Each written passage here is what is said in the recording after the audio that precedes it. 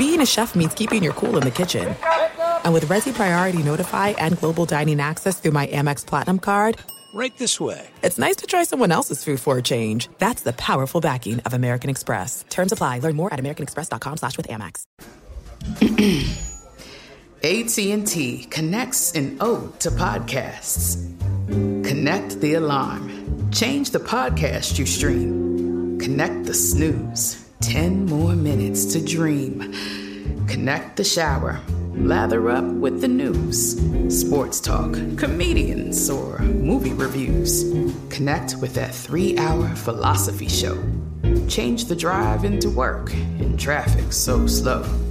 Connect the dishes to voices that glow. Thank you to the geniuses of spoken audio. Connect the stories. Change your perspective. Connecting changes everything. AT&T.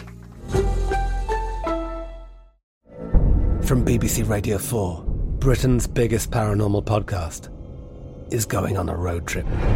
I thought in that moment, oh my God, we've summoned something from this board. This is Uncanny USA.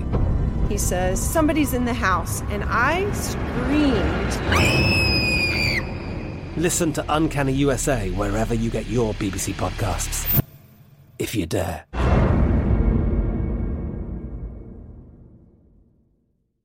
Enjoy all your favorite sports like never before at BetMGM. Signing up and playing is so easy. Simply sign up using code Buckeye and receive up to $1,500 back in bonus bets if you don't win your first bet. When you register with BetMGM, you can get instant access to a variety of parlay selection features, live betting options, and the best daily promotions in the business. And with BetMGM at your fingertips, every play and every game matter more than ever. Place your moneyline, prop, and parlay bets with the king of sportsbooks today. Sign up using code Buckeye and receive up to $1,500 back in bonus bets if you don't win your first bet. That's right, up to $1,500. Again, sign up using code Buckeye and receive up to $1,500 back in bonus bets if you don't win your first bet. BetMGM and GameSense remind you to play responsibly. 21 plus and present in Ohio. Subject to eligibility requirements. Rewards are non-withdrawable bonus bets that expire in 7 days. Gambling problem? Call 1-800-GAMBLER in partnership with MGM Northfield Park. That's 1-800-GAMBLER.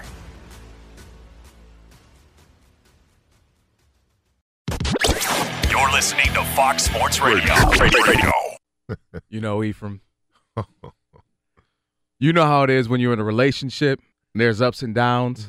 There's times when you want to give up on them, but then you think about all the good times, even though there's really never been any good times. Hello. That's me in the Lions. So therefore I say, hello, it's me. I've been wondering why I stuck by this team. Because it should have been over a long time ago. And so they stuck with me, and now I have to go with the Rams. But then again, hello from the West Side. Hello. I'm running out of words here. Don't laugh at me, Alex. I'm back, I think. I've been checking in on my old team. Ridiculous. I've been stalking them on Facebook and Instagram. I even slid on the Lions DM, Ephraim. So I'm going to keep the Rams hat on to make sure they stay honest with me. Feel sick. And keep winning games and looking good and dominant. But I had to dust off an old jersey. You don't get to do that. No? Okay? No. No? You can't show up to work in a Lions jersey after you have vehemently disowned it, even though you grew up a stone's throw from where they play. That is true.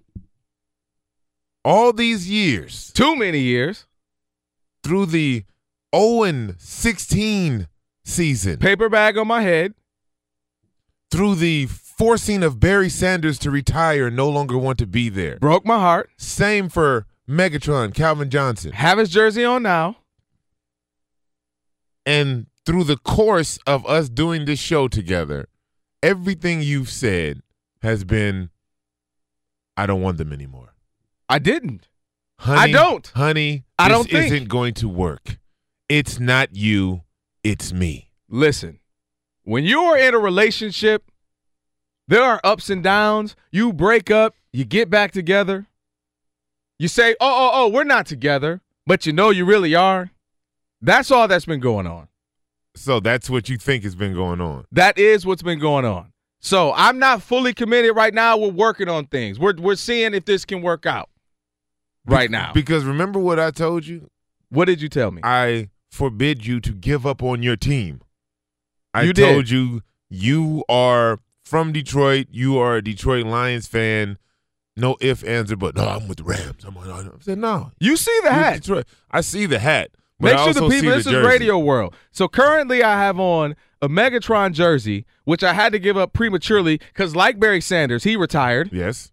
Mind you, they have all this good football left. They retire in the Lions. Clearly they know something that I didn't know as a fan about the Lions. And then they decide to go and be bad again and hire Matt Patricia and things weren't working out. But now they've beaten Aaron Rodgers. They've got a victory today over the Dolphins. They ran the ball for 200 yards. I haven't seen them run the ball since like 98 for over 200 yards. So I'm just saying, I have children, well, a child and one that will be born on Tuesday here. So therefore the LA Rams hat. And I'm just saying. So who are your kids going to be fans of? They're going to be fans of the Rams. I would not allow my kids to suffer as I did. I possibly may continue the suffering. That's disgusting. But I won't bring them into the That's suffering. like having kids and getting married to someone else and telling your kids not to like your new wife. That's what you're doing. That's what you're doing. See, I didn't say they couldn't enjoy it. That's like, what you're doing. They can say, that was a cute victory for the Lions. You're telling your kids to not like your new wife. They can say that was a cute victory. They can pinch the cheeks of the new wife, but they always had to love mama. Disgusting.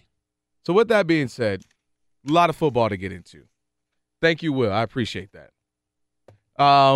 Dear friend, I also owe you money. Yes. Well, let's go back. I don't want to. So we made a wager. We did. On the Sunday night game last Sunday. Which I basically wanted to just buy you a meal. You wanted to do was like, hey, look, every Sunday you come in here and you have your Cheesecake Factory, you have your brunch combo, and let's bet that. I need you to vary it up a bit, though. Mix it up. I'm good. I have it once a week. I'm good.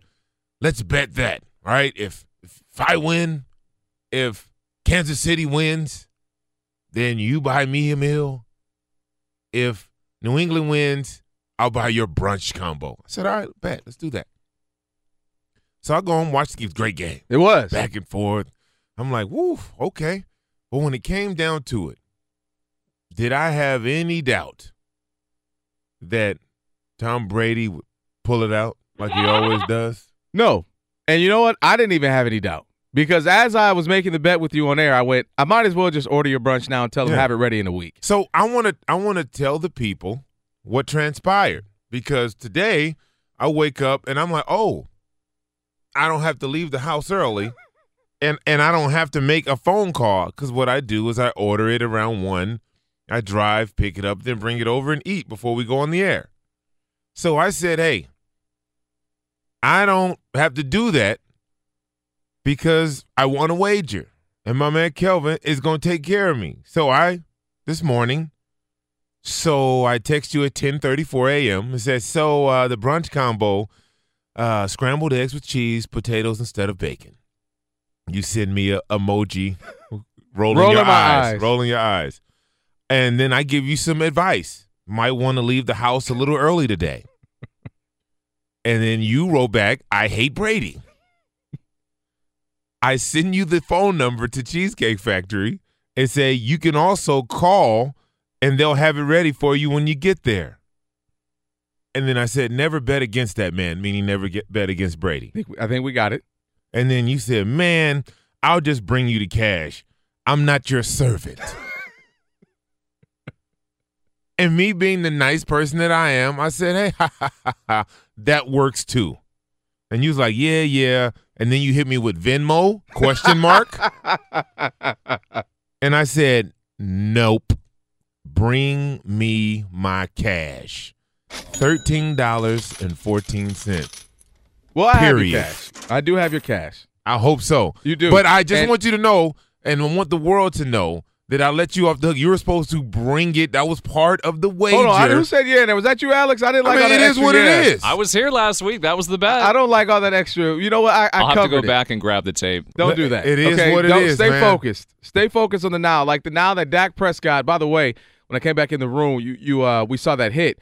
Dak did go under the tent. Yes. Looks like they're, of course, concussion protocol. We'll give you the latest on that. By the way, a Todd Gurley touchdown moments ago to give the Rams a lead 10-0 on the 49ers. So the Cowboys down 7-0. The Redskins are up on them, and we'll give you updates on any other scores that are happening at the moment. But, yes, I do have your money.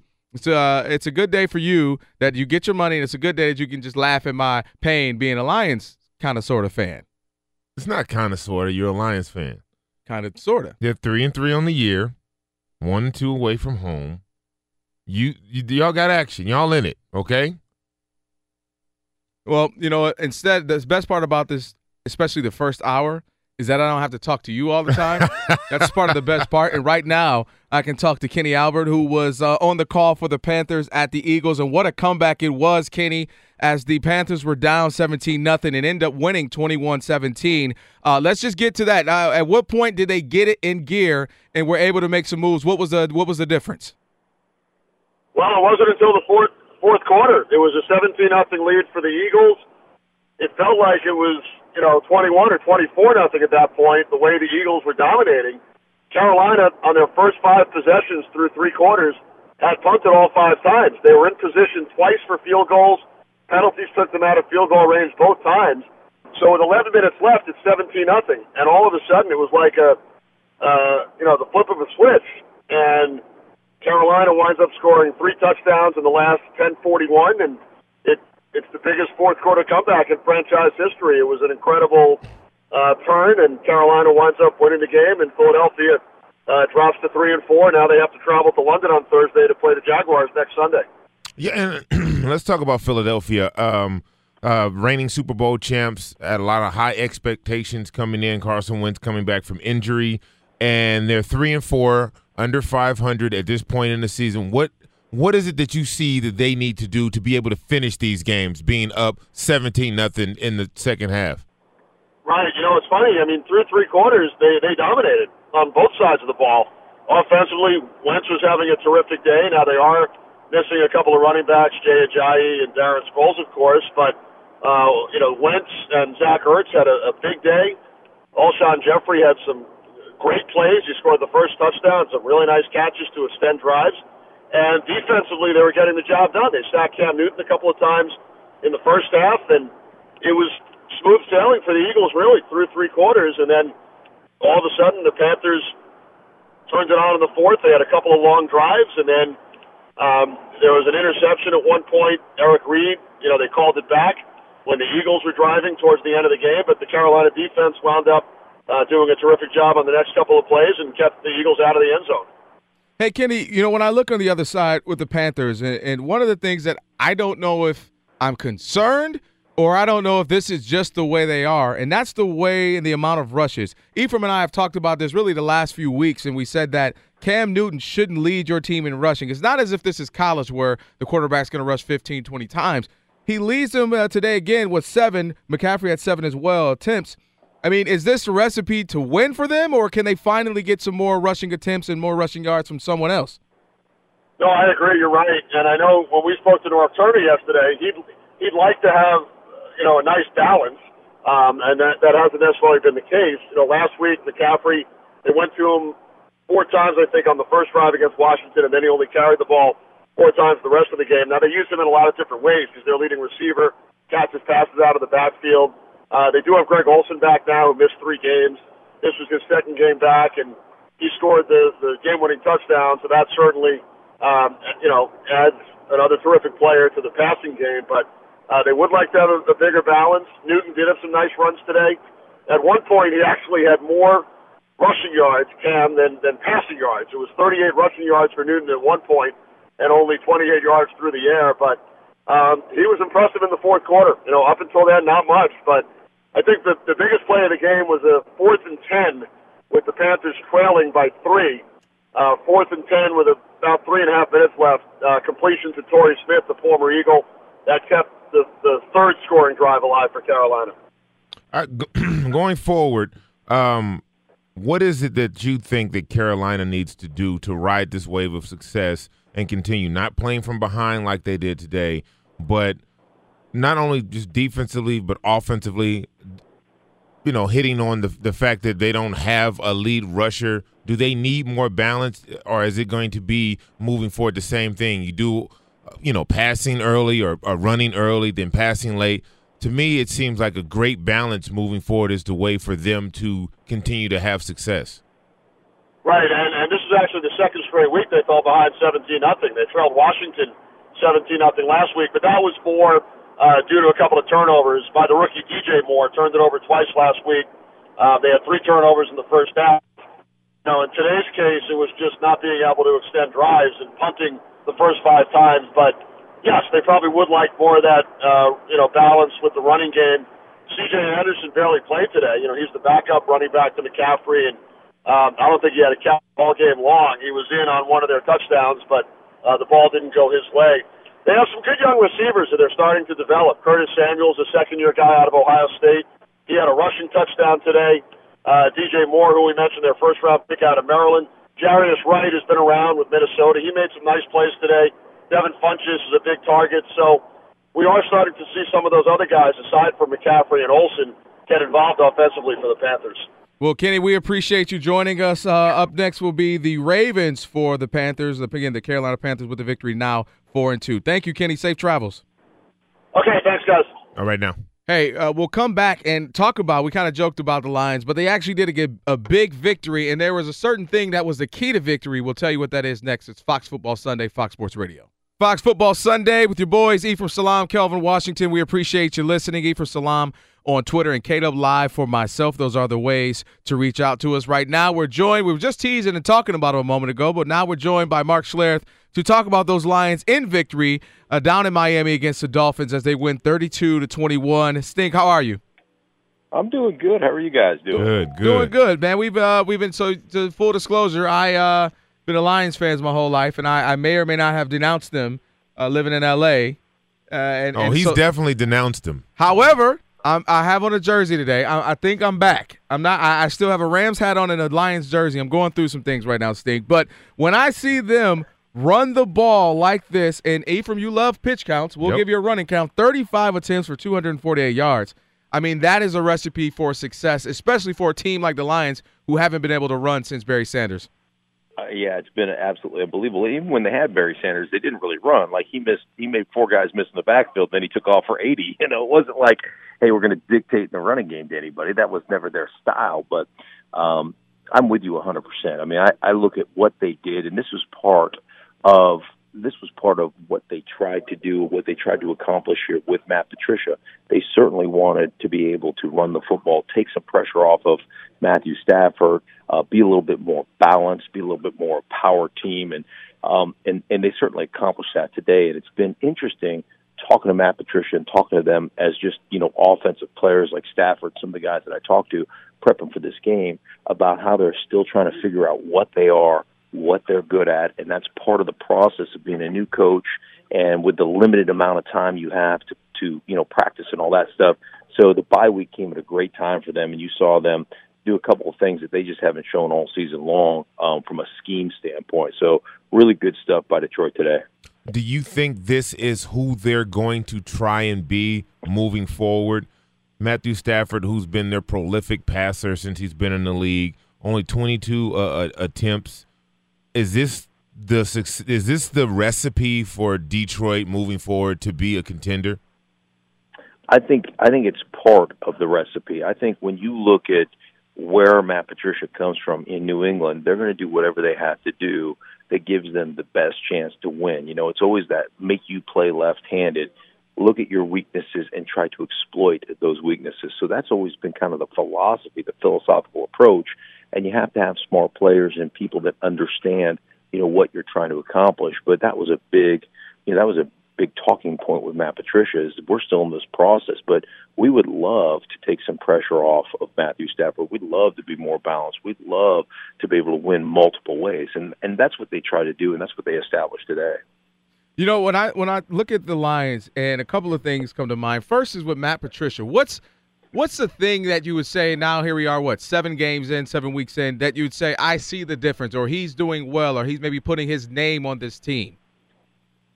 Yeah, I just think from my standpoint, it was always kind of okay, to just say, hey, we'll just leave it to our quarterback. And we're just not, we don't run the ball really well, so we'll just can it. We're not going to stay committed to it. And I think the big thing for me watching this team is they're like, here, we're going to establish, this is what we're going to establish, and we're not going to give up. Like, we're going to keep working. And really interesting, just talking to him about the process of understanding kind of what we are and putting guys in positions to win. And that was a big talking point, is there's still guys that we're trying to figure out. There's still some guys that practice really well but just don't show up as well on game day.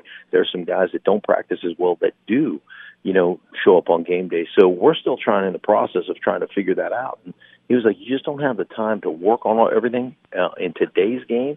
So, the big thing was establishing and putting everything in early in the OTAs, making sure that they have all those things down. And now we're working on technique, week-to-week technique of trying to become a better football team. So I think they're going to be a smart team. I think they're going to be a multiple team is really what they want to establish. And that's kind of the philosophical approach to what New England has been able to do over the years. All right, let's go over to the other side of the ball and Miami Dolphins. Brock Osweiler filling in for Ryan Tannehill.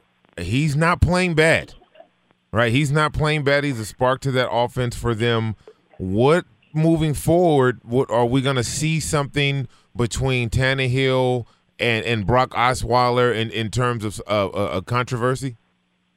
I don't know that we'll see. I mean, they're very, very careful with Ryan Tannehill. It doesn't feel to me like they're in a real hurry to get him back. Right. And, the shoulder is legit. He's got an injury. He can't throw it right now, but there doesn't seem to be a lot of stress. I will say this about Brock. Brock has always been a guy that throws it a little bit three-quarter arm and, drops down. He's a 6'7" guy that throws it at like 5'11". But just watching him on film, the delivery of the football has been better now this year in this game and the last game than I've ever seen. And I've followed him because he's been a Denver Bronco. And he's really gotten back to working on mechanics, really gotten back to not overstriding. And he's doing a much better job of staying on top of the football and driving the football, not getting his hand underneath the football, which tends to make it sail, or not overstriding, which, again, lengthens his arm action and creates inaccurate throws and balls that sail on him. So I thought he drove the ball well today. I thought he played really well, wasn't protected great, and, didn't have a great running game behind him. So, all those things considered, I think he's playing really well. Adam Gase tells me he knows the offense better than anybody else on the football team because he was in it in 2013 and 2014. So, Brock has done a good job for them. Well, hey, Mark, we appreciate it. Safe travels, and the Lions welcome Seattle into Detroit next week. That is their next appointment. Thank you, Mark. Sounds good, appreciate guys. Take care. All right. Real quick, there was a touchdown. Lamar Jackson scores a running touchdown from about 3 yards out for the Ravens, so it is now 10-7 with the Ravens. And Lamar Jackson over the Saints. Lamar Jackson is kind of interesting, the way that they're using him. And if you tell me when you were playing, as a quarterback, if you're Flacco, do you not mind that anytime you kind of get in the red zone, maybe 15 yards or closer, that Lamar Jackson comes in? You hate it. That's what I thought. As a starting quarterback, as starting anything, the last thing you want to do is take plays off. It's all about rhythm for quarterbacks, right? So you get in a rhythm, you're driving a team, you have things, everybody's on the same page, everybody's working together. You get this long drive, and then you get down to the 5-6 yard line, and they're like, hey, you go play receiver, and we're going to bring the other quarterback in. It just throws off the chemistry. And I made this point earlier in the year. They could be in the middle of a drive, and they'll introduce this Lamar Jackson package, and he may lose yards on first down. So now you have to come back in at 12 and at second and 12 or 13, and the chemistry and the rhythm you were building in the drive is off. So as a starting quarterback, you hate that. It's the worst thing you can do and breaking your rhythm is to have someone come in for a play and run a gadget trick play and then move on. I just, But it seems to be working for Baltimore. Lamar Jackson's had a few touchdowns already, and it's kind of been successful for them. So it's, I think, and mind you, Taysom Hill, the quarterback, running back, wide receiver for the Saints, has been doing the same thing. And that's with Drew Brees, who is still Drew Brees. Right. I think it's a little different when the guy who comes in, ain't you. People want to replace you with him, right? It's different when, it's a first-round draft pick, and they come in, and you're we're not worried about the heir apparent to Drew Brees. No, not yet. But coming off Joe Flacco's 2 previous seasons, we were looking to replace him. The organization was looking to find the next guy, and I think that has a lot to do with it. Ties into probably his frustrations when they introduced that package and so on and so forth. Yeah, I could imagine that for real. That's the guy who everybody's screaming, we want him, coming in, and he gets all the accolades because he's only running into the end zone. Yeah. So it's not like he's throwing passes for interceptions. So we'll continue that conversation and give you some highlights and updates on what's happening right now. But right now, it's trending for our man Isaac Lowenkron. What's going on? Good afternoon, Kelvin and Ephraim. They are indeed at halftime in Baltimore with the Ravens leading the Saints 10-7. The Ravens going out in front on Lamar Jackson's 1-yard touchdown run with 4 seconds left in the first half, but with 1:53 left in the second quarter, Drew Brees threw a 1-yard touchdown pass to Benjamin Watson, the 500th touchdown pass of Brees' career. The Rams with a 15-0 lead at San Francisco, 3.5 to go in the second quarter on 2 Greg Zuerlein field goals, a touchdown run by Todd Gurley, and Corey Littleton blocked a 49er punt out of the end zone for a safety. Washington still leads the Cowboys 7-0 at the 2-minute warning of the first half, Dallas averaging a whopping 4 yards per play.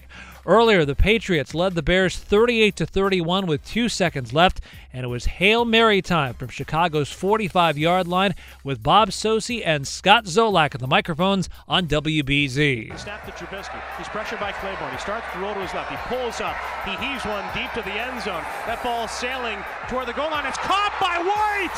White is caught and wrapped up short of the goal line. Unreal. And the Patriots are going to win, but that close to a Hail Mary and an answered prayer for Chicago. We just go home. Let's get on a bus and go home. Get the heck out of here. First road win for the Patriots, who are 5-2. Bears 3-3. Remember, New England won it without Rob Gronkowski. They also lost Sony Michel in the first half with a left knee injury. The Buccaneers and Browns were tied at 23 with 1:53 left in overtime, and Tampa Bay kicker Chandler Catanzaro dialing long distance. Buccaneers will attempt again a 59-yard field goal to try to win with 1:55 to go and 2 timeouts left for the Browns. Here's the spot, the kick, airborne. Chandler Catanzaro. Is it? It's good! The Buccaneers win in overtime. 59-yard field goal. Chandler Catanzaro. Gene Decker off the call on 98 Rock. And Kelvin and Ephraim, it is trivia time. I'm throwing a pop quiz at you two. So moments after that game-winning field goal, a disgruntled Cleveland fan tweeted, quote, "Kicker's been missing from 15, 20, 25 yards out with nobody else on the field all year, but of course he would make from 59 yards out versus the Browns. Come on, man," unquote. Who was that disgruntled Cleveland Browns fan? I know who. Do you know, Ephraim? I'll go ahead and win it. It's LeBron. Yes. And you want to know, Isaac, Ilo, you want to know how I know? Read the first, how I knew it was, read the first 2 words again. Kicker's bin. Kicker's bin. That vernacular is that's LeBron. Kicker's bin. I knew it. Substitute kickers from Kevin Love last year, or J.R. Smith last year, you know what I mean? Panthers trailed at Philadelphia 17-0 with 10:42 left in the fourth, but rallied for 3 touchdowns and an incredible 21-17 win on the road against the Super Bowl champs. Vikings over the Jets 37-17. Lions won at Miami 32-21. Texans win at Jacksonville 20-7 in a game that saw the Jaguars bench Blake Bortles. Colts over the Bills 37-5. Earlier in London, the Chargers defeated the Titans 20-19. This report presented by TrueCar. Online car shopping can be confusing. Not anymore. With True Price from TrueCar, now you can know the exact price you'll pay for your next car. So visit TrueCar to enjoy a more confident car buying experience. One final note from baseball, the Angels named Brad Ausmus their new manager, succeeding Mike Scioscia. Back to Ephraim and Trivia King, Calvin Washington. Hey, thank you, Ilo. Right now we are joined, by the way, touchdown for the Cowboys. Dak Prescott with a 49-yard touchdown pass. We'll get some more information on that in just a moment. We're joined now. We were just talking about that overtime game, Browns and Bucks. We're joined by Sam Rosen, who was on the call. Sam, how are you? I'm great, guys. How's it going? Good. It's going good. And I don't know if you heard, we talking about LeBron upset about that tweet, man. It's been a crazy season for the Browns. First of all, have you ever in the history of your life, I don't even care if it's Pop Warner, to high school, to college, to pros, seen one team go to overtime so many times? Four times in the first 7 games. That's incredible. But on the good side, it shows you they're close. The Browns are getting better. They're close.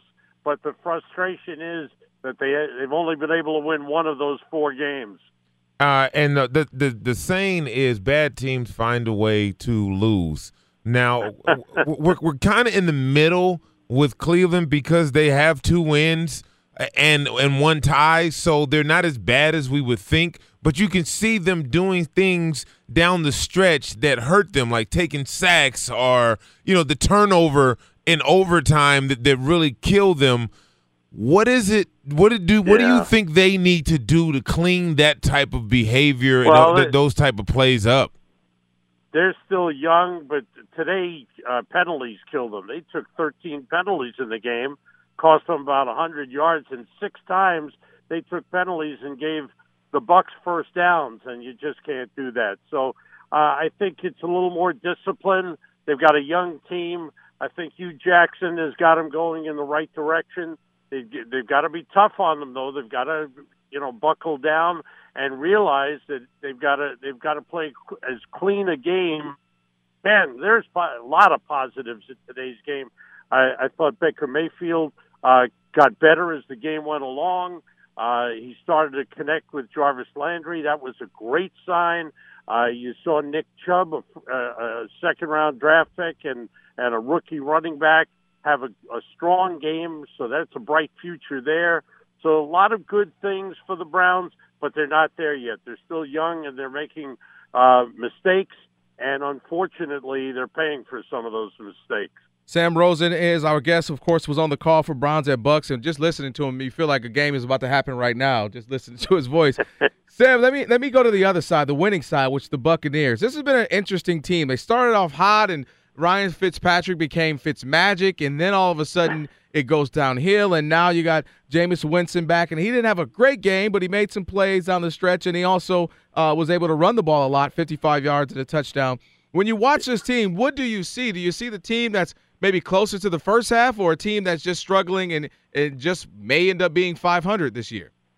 I think probably close to 500 because they've had some injuries on the defensive side of the ball, which could hurt. Looks like Gerald McCoy might be out for a couple of weeks. Quan Alexander got hurt in today's game. Don't know how long he might be out, but if it's a knee, it could be a while. So they've lost some key guys to injuries, but they've got some good things going for it. Jameis started off the game. He looked great. He was hitting every receiver. He connected with 10 different receivers in the game. He passed for over 300 yards, but he's got this little bugaboo. Sometimes he makes a couple of bad passes. Cost him last week against Atlanta with 2 interceptions, and it hurt the team this week. It almost was devastating that he threw 2 interceptions today, but they were able to overcome it. So, and they still got to figure out what they want to do with the kicker. At times, Catanzaro wins the game with a 59-yard field goal. That's incredible. But he also missed an extra point. That's 3 this season. And then he misses a game-winning field goal from 40 yards out. So they got to figure out what they want to do with him. Yeah, and speaking of Jameis, the thing, we know he has the talent. We've saw it in college. We've seen it since he's been in the pros. But the one thing that can really derail talent in a quarterback in the National Football League is decision-making with the football, especially in the red zone. Like you said, today he threw for a bunch of yards, but he had those 2 interceptions that put his team in terrible positions. and they've been trying to work on this with him. This has been the point of emphasis for all of the coaches that he's had. What can they possibly do to make this young man make better decisions with the football? I wish it was that easy, but basically you got to keep telling the guy if the play's not there, you got to get rid of it. Just either throw it away or check it down. You've got to have that check down and throw the short pass. He did hold on to the ball long time late in the game, took a sack, which was a bad one because he's got to make a better decision. Yeah. He wants to make a play. These young guys like him, the guys that are coming into the league, Sam Darnold, Josh Rosen, Josh Allen, you're looking at these young quarterbacks, Baker Mayfield. They believe in themselves so strongly. They believe they can make the play. And Jameis is the same way. But he's got to get over that and realize, hey, if that play is not there, get rid of it, and we'll make the next play. But it came down to what you said. It comes down to decision making, and you got to be smart with the football because when you turn it over, you're putting your team in real bad position. Definitely don't want to do that. Hey, we appreciate it, Sam. Thank you, and safe travels. Thank you, Sam. Thanks, guys. Thanks for having me on. Of course. Sam Rosen there on the call again. Bucks get the victory 26-23 over the Browns. And you're right, man. Jameis Winston just continues to make turnovers. And you go, really? It's We're still crazy. doing that one? You're still doing it at this point in your career in the league, and everyone always says this is his fourth season, and everybody's like, hey, the kid has talent. He's got talent is only going to get you so far. If you can, like, having those 2 turnovers in the red zone last week, like things like that, those add up, and he's still not making better decisions. Like Sam said, taking that sack, right? Taking those sacks at that spot on the field at that time, rookie like mistake. You gotta, but he's not a rookie. Right. He's played a bunch of football, and you gotta know better. The great quarterbacks don't do that. Tom Brady won't do that. Aaron Rodgers won't do. Any of the elite even of the good quarterbacks wouldn't do it. And I don't know what they have to do to get him to switch his mind over to being more Alex Smith with the ball. You know what I mean? I will say before we break, I think it's part of it is the talent. Yeah. And we see that all the time with some quarterbacks for a while and some for their entire duration of their career. When I have the talent or the arm strength, Jay Cutler, for example, I can make that pass. I can get that there. I can be late on a pass. I don't have to be I can be on my back foot and do that. And it hurts you. And a guy that gets away with it a lot, and he's had a lot of success, Cam Newton. I saw it today. Threw a couple of passes on his back foot. You like, oof. But it gets there, and he's able to have success, but it is playing with fire. Hey, of course, we are coming to you live from the Geico Fox Sports Radio studios. It's easy to save 15% or more on car insurance with Geico. Go to geico.com or call 800-947-AUTO. The only hard part, figuring out which way is easier. Something cool happened. We have the Boston Red Sox and the Los Angeles Dodgers in the World Series. Something cool could happen in the rest of the sports. I'll explain what I mean next, Fox Sports Radio. Great news, Ephraim. There's a quick way you can save money. Switch to geico.com. Go to geico.com, and in 15 minutes, you could save 15% or more on car insurance. Ephraim Salaam, Kelvin Washington with you on Fox Football Sunday. Ephraim Salaam, K-Dub Live on social media. Thanks for hanging out with us, and we'll get you updated on all the scores and the games happening right now in just a moment. But we want to be welcome in Chris Spillman. Had him in last week. Happy to have him again. Vikings at Jets. Big win for the Vikings. Chris, how are you, man? I'm well. How are you? Doing well. The Vikings, we were talking about this last week with someone. We were talking about the Vikings being, I think at that time it was it 3-2-1? We had all these teams that had the 4 teams with that record, and we said, who do you believe in? And they were saying that the Vikings, they'll be able to right the ship. That defense will get right, and they were able to do that this week for the most part. Talk about that defense and what you saw from them. Yeah, they're playing better. They actually had a couple injuries late.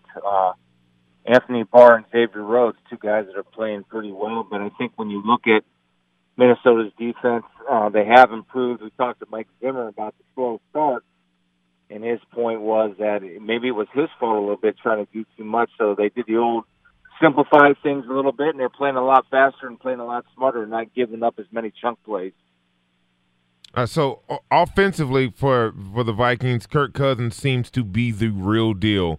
That team is galvanized in and just he galvanizes that team and brings them together. Tell me the importance of having, a prolific passer like him in that offense to complement that defense. $4 million, hoping he's the real deal. So right. Yeah. And I think he's playing pretty well. Obviously, you have two guys like Thielen and Diggs. And Adam Thielen, 7 straight games over 100 yards today. That's a tough matchup for anybody else. And they're doing it without Dalvin Cook, but they were able to get Latavius Murray in there from Oakland, who's been a B, and he had a nice game today with a couple long runs, and so they're getting a little bit more balanced early on in the season, guys. You remember Cousins was jacking the ball 60 times a game. Yeah. I can promise you no NFL team wants to throw it 60 times a game. When you talk about the running game, looking at Latavius Murray, is he the answer moving forward, or is this a matter of we can't wait till we get Dalvin Cook back? I mean, obviously, the more the merrier. Yeah.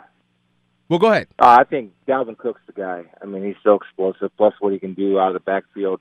You need two in this league, though, right? So yeah. You need a 1A and a 1B, and I think Latavius Murray has been that perfect 1B. Obviously, he stepped up and played big last year. He's playing pretty well now. They're a little bit more committed to running football, but I think when you talk about Dalvin Cook, he's just probably a little bit more explosive than Latavius and a little bit more of a threat out of the backfield as far as catching the ball.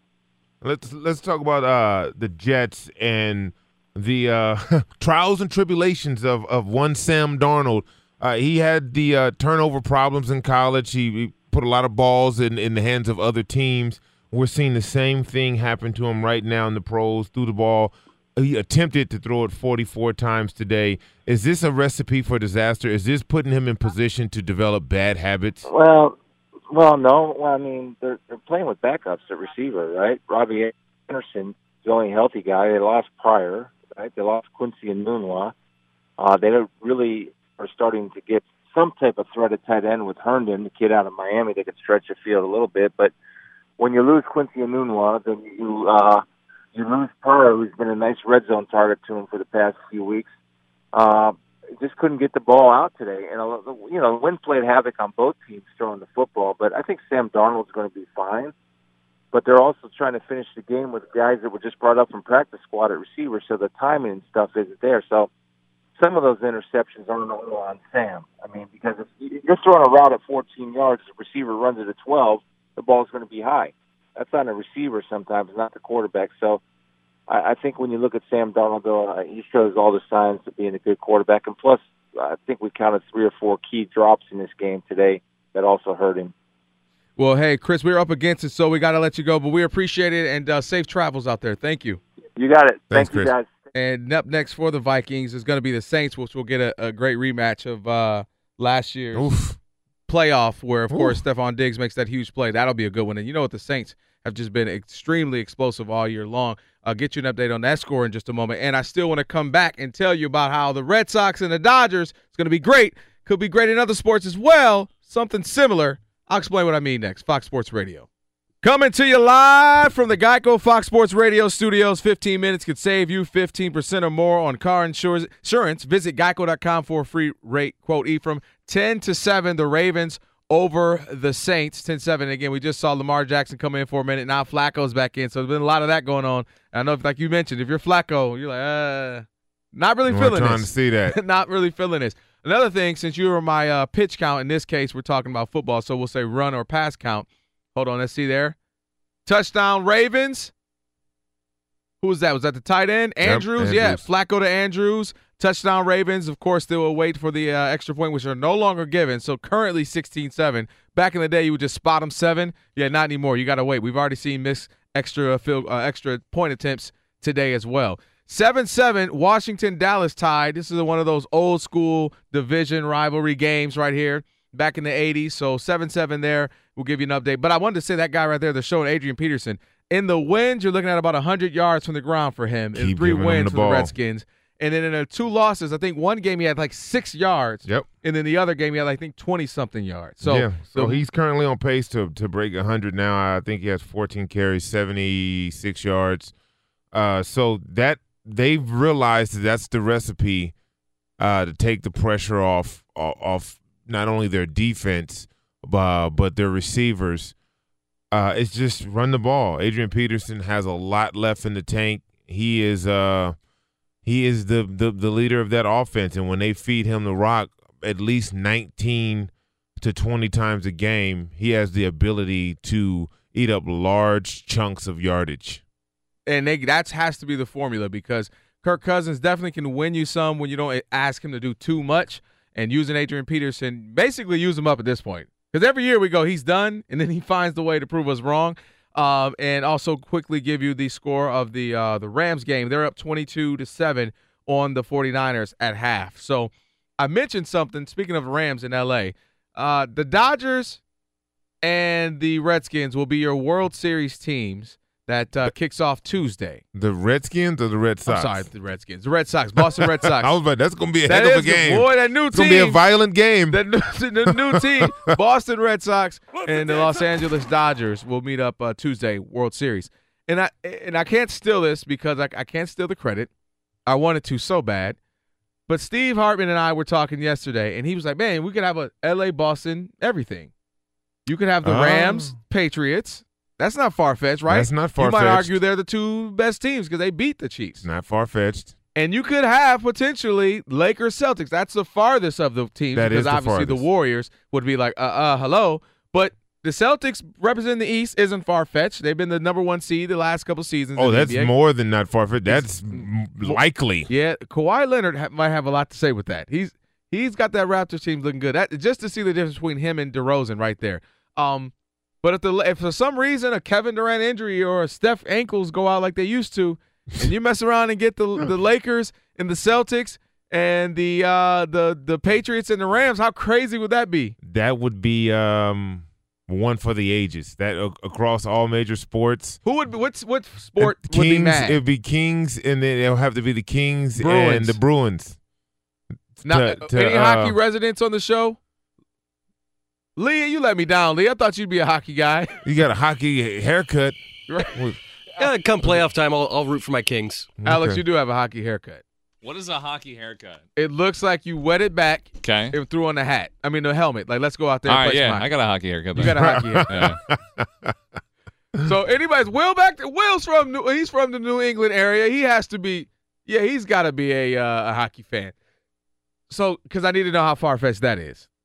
I would imagine the Kings can't be because the Kings have been good the last 7 years. Right. So, and Boston's been good as well. Yeah. So can't be that far-fetched, we right? can make a clean sweep across all sports. That would be wild. So which sport, I guess, would be the least happy? You know how we always want the bigger teams?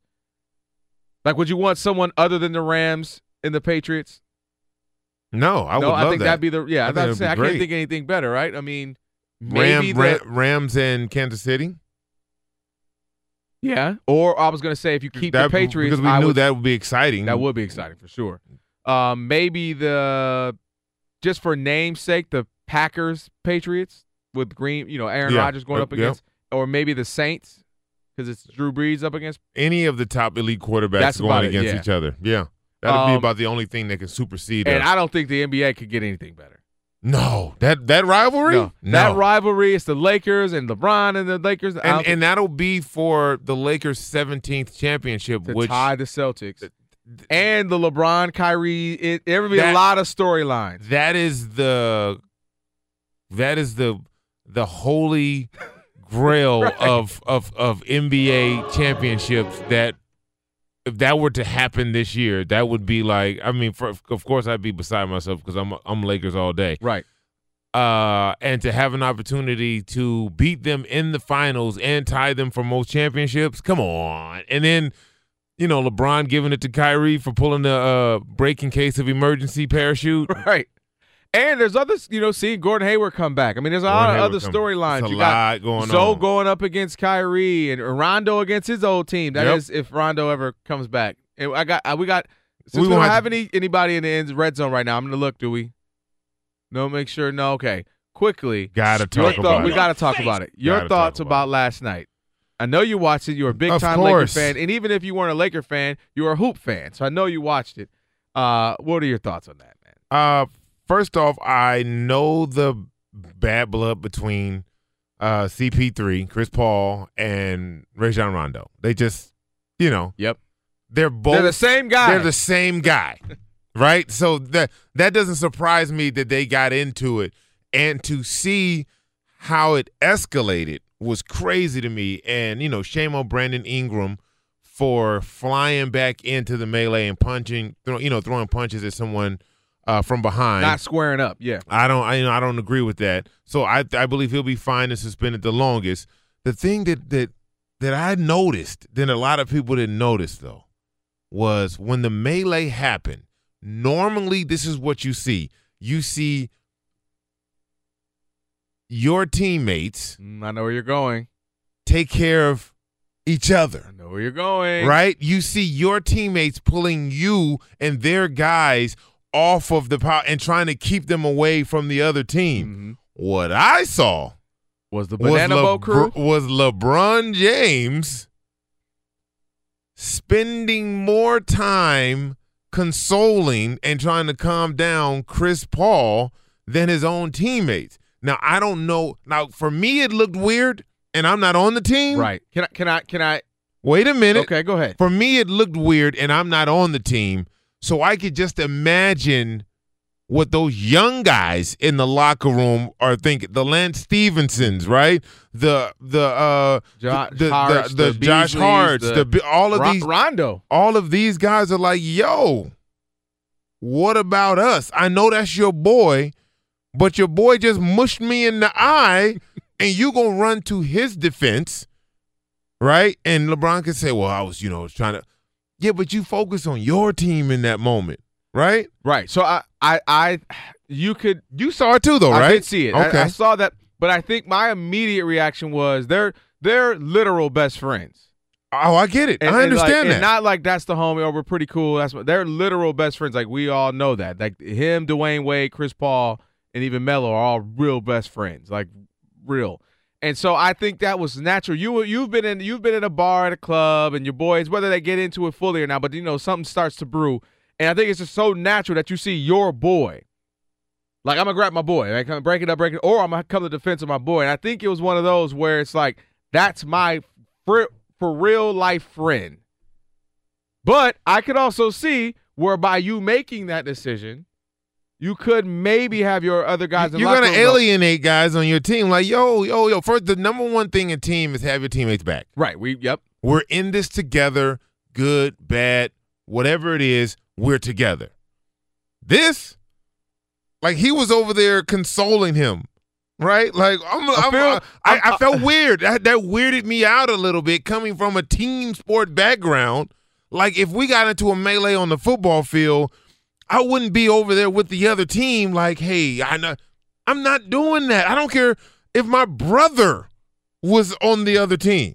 I'm not. You know what? I'll say this. While I don't think it was a huge deal, I'm okay with if somebody pulled LeBron to the side and said, hey, man, either explain it or just to let you know that can't happen again. It just doesn't I'm okay look with that. good, man. I think that's fair.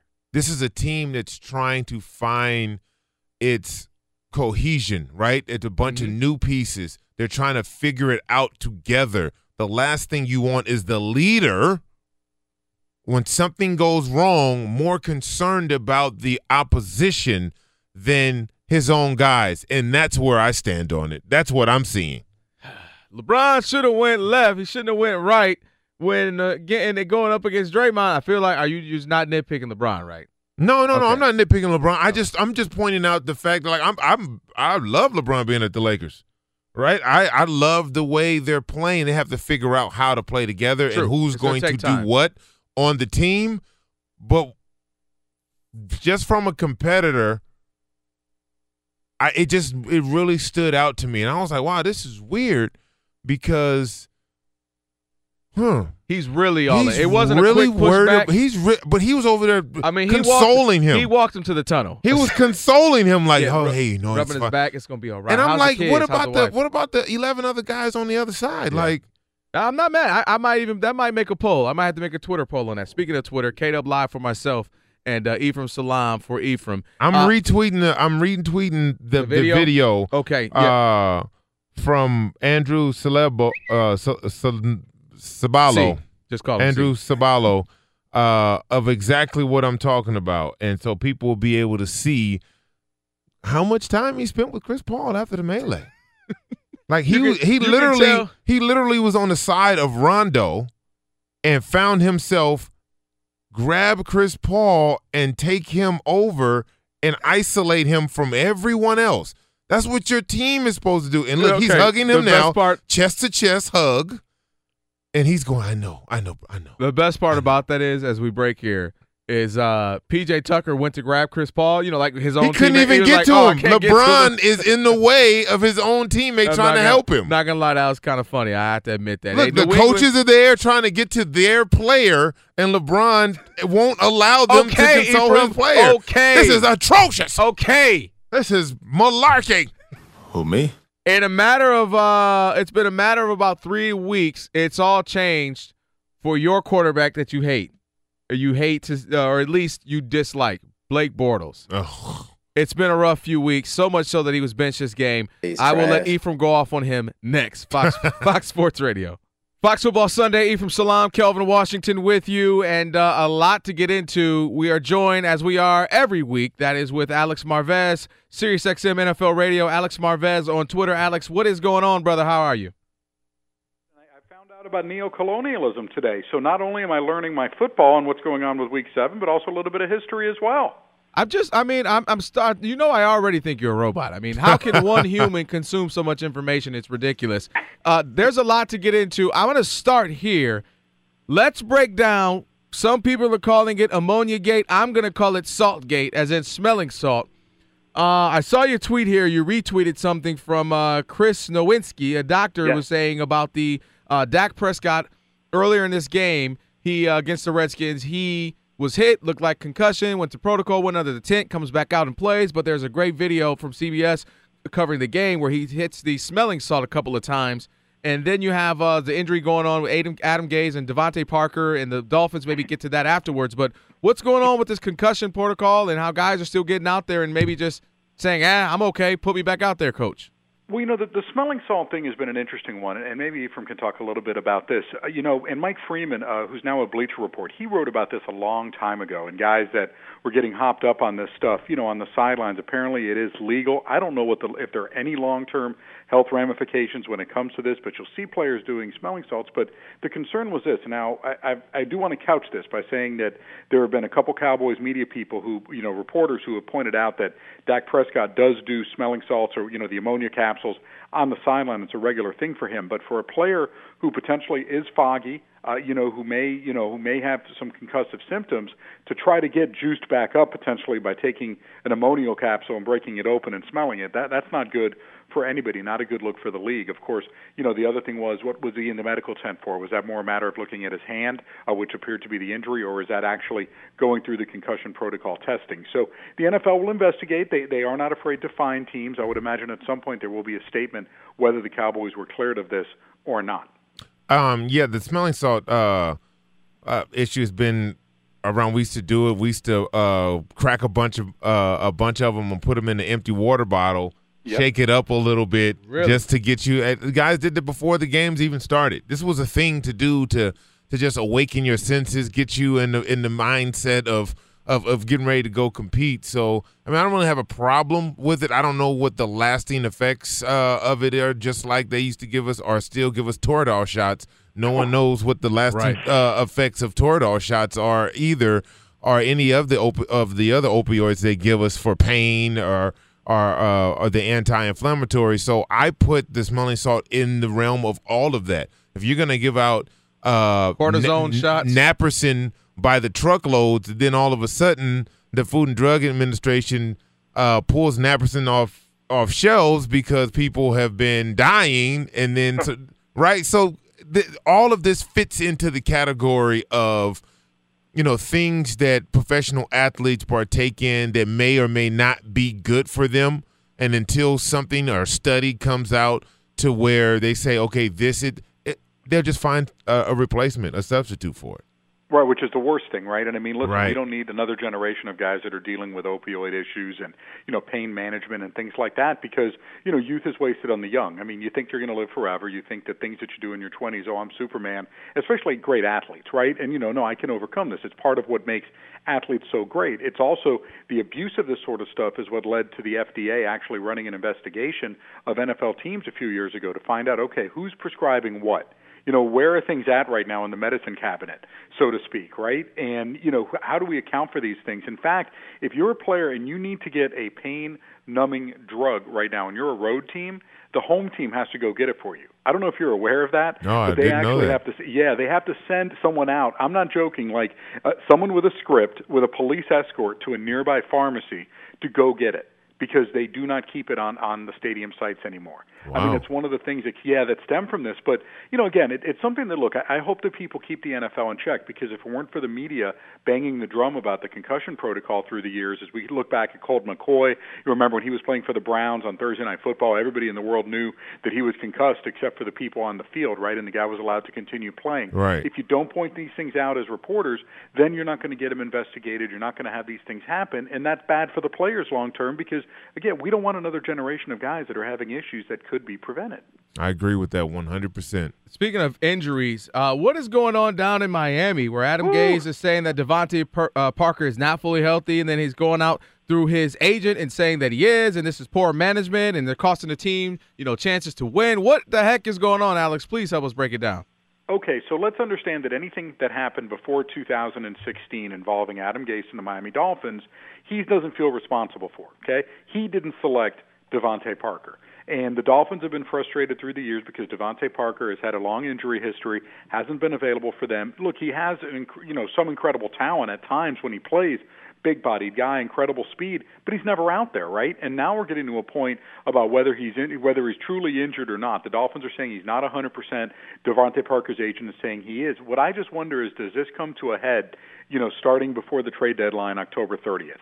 Can the Miami Dolphins move him? There are teams that are in the wide receiver market. Does a team believe Devontae Parker is worth trading for? And at what point the Dolphins, by the way, who continue to cut ties with people that run afoul of Adam Gase, I mean, how many guys have they cut that have gone on to play elsewhere? We saw Jordan Phillips earlier this year. Now he's with Buffalo as a defensive lineman. We saw Jay Ajayi get traded. We saw Jarvis Landry get traded.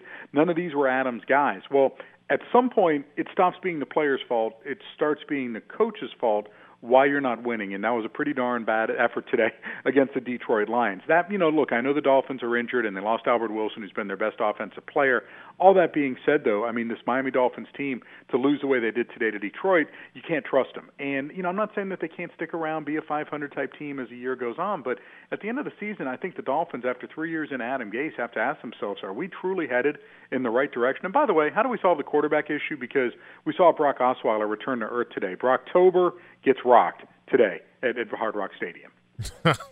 Well, through my experience and things that I've seen in my career, teams have a way of devaluing you. When they want to move on from you, they will – there's certain things they do to reduce your value so they can move away from you without speculation or without recourse, and making a player inactive and using injuries in that, he's already injury prone, we have to move on from him, so on and so forth. That's a tactic that I know for a fact that they use. It's dirty pool, right, in a lot of ways. But the weird part is for the Dolphins, aren't they cutting off their nose to spite their face, right? I mean, maybe they're saying this, look, if you don't think the guy's very good, or you don't like the way he practices, whatever, that's one thing. They're blaming it on an injury. Well, are teams going to see through this? Is Devontae Parker movable? I mean, the reports are today that the Dolphins are listening to calls about people asking for a trade. But so if you're saying Devontae Parker's injured, are you trading for damaged goods? Could he pass a physical for your team? I mean, the Dolphins have muddied the water on this as well by even talking about this. But, again, it's a team that can't get out of its own way. I mean, really, that's what the Dolphins are. I mean, another team that creates their own distractions, although unlike the Pittsburgh Steelers, they're usually not able to overcome them. Hey, one more for me, Alex. Again, Alex Marvez, SiriusXM NFL Radio, Alex Marvez on Twitter. I want to go to Eric Reed, who has some very, very strong words for Malcolm Jenkins during the coin toss, but even more so afterwards when he spoke with reporters. I don't know if you saw, but he basically said, yeah, you saw. Great. So for those who didn't, he basically said that he called Malcolm Jenkins a coward, and he said he was a sellout. So just what are your thoughts on how that all transpired and what came out of that? I think the nastiest thing he said was calling him a neo-colonist, right? And neocolonialism, by the way, according to Wikipedia, is the practice of using capitalism, globalization, and cultural imperialism to influence a developing country in lieu of direct military control or indirect political control. Now, this had to do with African countries undergoing decolonization in the 1960s. This is the deal with Eric Reid and Malcolm Jenkins. Okay, the behind the scenes is that they all met up in New York last October and tried to have that meeting with the NFL about, the social stance being taken during the national anthem. Well, how does the NFL usually take care of a problem? They throw money at it, right? Yep. So that's what they did to these players, and Malcolm Jenkins took the cash, and he thought, you know what, we'll take the $90 million that the NFL teams are pledging, and we'll use it to address the social stance. Where to Eric Reid, it's a much bigger picture issue. He did not want the issue to go away, and he didn't want the NFL owner to think to be able to control the free speech that he believes a player should be entitled to, even if it means expressing it, during a game. The crazy part is Eric Reid isn't even a captain for the Carolina Panthers, and he went out there anyway to talk to Malcolm Jenkins. From what I understand, it led to a split in the player coalition. There's a lot of hurt feelings about this, and the feeling was basically from Eric Reid and some of his supporters that Malcolm Jenkins sold out, that he wanted to fund his foundation, and he was using NFL money for it. Now, Malcolm took the high road in his post-game news conference about this, Eric Reid attacking him verbally on the field and during the interview process. But it just goes to show, too, that even an issue like this, the players can't stay unified, and why NFL owners are laughing when they talk about lockouts and things like that in 2021.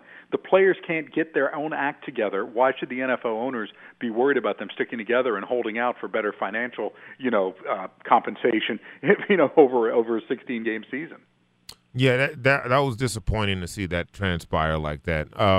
When you take an already, a volatile and important situation in terms of how you feel or may not feel about the taking the knee and the Players Coalition, just to have two of the prominent voices for our players to go at each other like that over a difference of how things should transpire, when the focus should be on we need to, number one, keep attention on the actual reason we're even going through this, and then how do we fix it, not only with the NFL, but as a country, and things that we can do together to come up with some resolution. It is, but right. hey, Alex. Go ahead. Go ahead. Quick, I'm sorry. Just real quick on this. I just want to point this out. Now, people understand too. Why were some teams scared of signing Eric Reid? Because he was going to bring some of this stuff into football, was what their concern was, right? And what just happened? Now we're talking national anthem again. Now we're talking neo-colonialism, things like this. All the stuff not related to football. If this were a bigger market than Charlotte, I think it might get a lot more play, but probably will die down as the week goes on. I think it will. I think it'll die down as well because of the positions they play as well. If they're not quarterbacks, they're not as Colin Kaepernick was. So, hey, Alex, man, we appreciate it. Thank you, and we'll talk to you next week. Enjoyed it, too. Next week. Thanks again. Alex Marvez, SiriusXM NFL Radio, and Alex Marvez on Twitter coming up. I'm watching the highlights there. Cody Kessler getting hyped up because he came in for Blake Bortles. We got to talk about that. We'll do it after Trending with Isaac Lowenkron. Isaac, Ilo, what's up, brother? Kelvin and E from breaking NBA news. Adrian Wojnarowski just reported moments ago the suspensions for last night's fight between the Lakers and Rockets that included Rajon Rondo spitting, allegedly, on Chris Paul. Brandon Ingram of the Lakers suspended 4 games. Rondo suspended 3 games. Paul suspended 2 games. According to Wojnarowski, the NBA yet to officially announce the discipline. On Week 7 of the NFL, the Ravens holding a 17-14 lead over the Saints, 7-12 and counting for the fourth quarter. This right now the difference in the game. It'll be Joe Flacco at quarterback on this play. 3 receivers left, 2 to the right. Flacco takes the snap, looking to his right, throws it inside the 5. He's got Mark Andrews. Andrews lifted in. Touchdown Ravens. The call on WBAL earlier, Drew Brees threw the 500th touchdown pass of his career. The Rams have taken a 31-7 lead at San Francisco on Todd Gurley's second touchdown run of the day with 6:04 to play in the third. Washington leading the Cowboys 10-7 after 3. Earlier, the Patriots held on for a 38-31 victory at Chicago without Rob Gronkowski. They also lost rookie running back Sony Michel to a left knee injury in the first half. The Buccaneers and Browns were tied at 23 in overtime, and Tampa Bay kicker Chandler Catanzaro lining up a field goal. Buccaneers will attempt again a 59-yard field goal to try to win with a minute 55 to go and 2 timeouts left for the Browns. Here's the spot, the kick, airborne. Chandler Catanzaro. Is it? It's good! The Buccaneers win in overtime. 59-yard field goal. Chandler Catanzaro. Gene Decker off the call on 98 Rock. Panthers trailed at Philadelphia 17-0 with 10:42 left in the fourth, but rallied for an incredible 21-17 victory over the Super Bowl champs. Vikings over the Jets 37-17. Lions won at Miami 32-21. Texans won at Jacksonville 20-7 in a game that saw the Jaguars bench Blake Bortles. Colts over the Bills 37-5. Earlier in London, the Chargers defeated the Titans 20-19. This report presented by TrueCar. Online car shopping can be confusing. Not anymore. With True Price from TrueCar, now you can know the exact price you'll pay for your next car. So visit TrueCar to enjoy a more confident car buying experience. And again, repeating our top story, Adrian Wojnarowski reporting the suspensions from last night's fight/spitting incident between the Rockets and Lakers. Brandon Ingram of the Lakers suspended 4 games. Rajon Rondo of the Lakers suspended 3. Chris Paul of the Rockets suspended 2 games, according to Wojnarowski. The NBA yet to officially announce those suspensions. Kelvin and Ephraim, back to you. Hey, thank you, Isaac. We appreciate it. Yeah, we're definitely getting to that in just a moment. But again, a touchdown for Todd Gurley now. This is his 13th touchdown through 7 games. This is franchise history right now. He just beat Eric Dickerson for the most touchdowns through 7 games. MVP right now? Him, Mahomes, maybe a Brady who's had a, definitely probably a offensive MVP. I mean, I can't think of. You got Mahomes right there. They're going to give it to a quarterback. Yeah, so the MVP award is the quarterback award. Yeah, so like no matter what happens, that's how it's a quarterback's league. I didn't even play in the NFL, and I was, so I speak of, for you linemen and every other position, I don't like that it has to just automatically be a quarterback, right? Because Todd Gurley seems to be the most important player right now. Because he's out of the passing game, it's running, it's whatever they need, blocking. He's able to get it done. So I'm not saying he has to win it right now, but the fact that, if it's close between a running back and a quarterback, it has to go to quarterback. Well, we saw that when Adrian Peterson came back and rushed for over 2,000 yards. Yeah, get that man. And speaking of which, Adrian Peterson, he is. But they gave it to Peyton Manning. They did. So. Oh, well, you knew the sheriff was going to get it. Right. There is no doubt about that. The sheriff was going to get that MVP. I'll tell you. You want another score of the Rams game? It's in 49ers. It's 32-7. Rams up. Yeah, that's really, really bad. 32-7. 17-14 right now. You have the Drew Brees and the Saints in the red zone, and it looks like that's a touchdown. Was it your guy? No, it wasn't. It's Michael Thomas. Give it to Adam Kamara. I know you need Alvin Kamara. We'll get on your fantasy in a moment. We got a fantasy ticker coming in a moment. So touchdown for Drew Brees, 20-17, waiting on the extra point. And I was just going to ask you something. Oh, a couple of quick notes there after coming out after speaking with Alex. The Rams, they have 24 points this game off of turnovers. That was the first thing I wanted to say. And then I want to go to your guy, Blake Bortles here. They just showed a stat of Blake Bortles. In his last 4 games, 0 passing touchdowns, 4 interceptions, and 3 lost fumbles. He's trash. A whole lot of trash.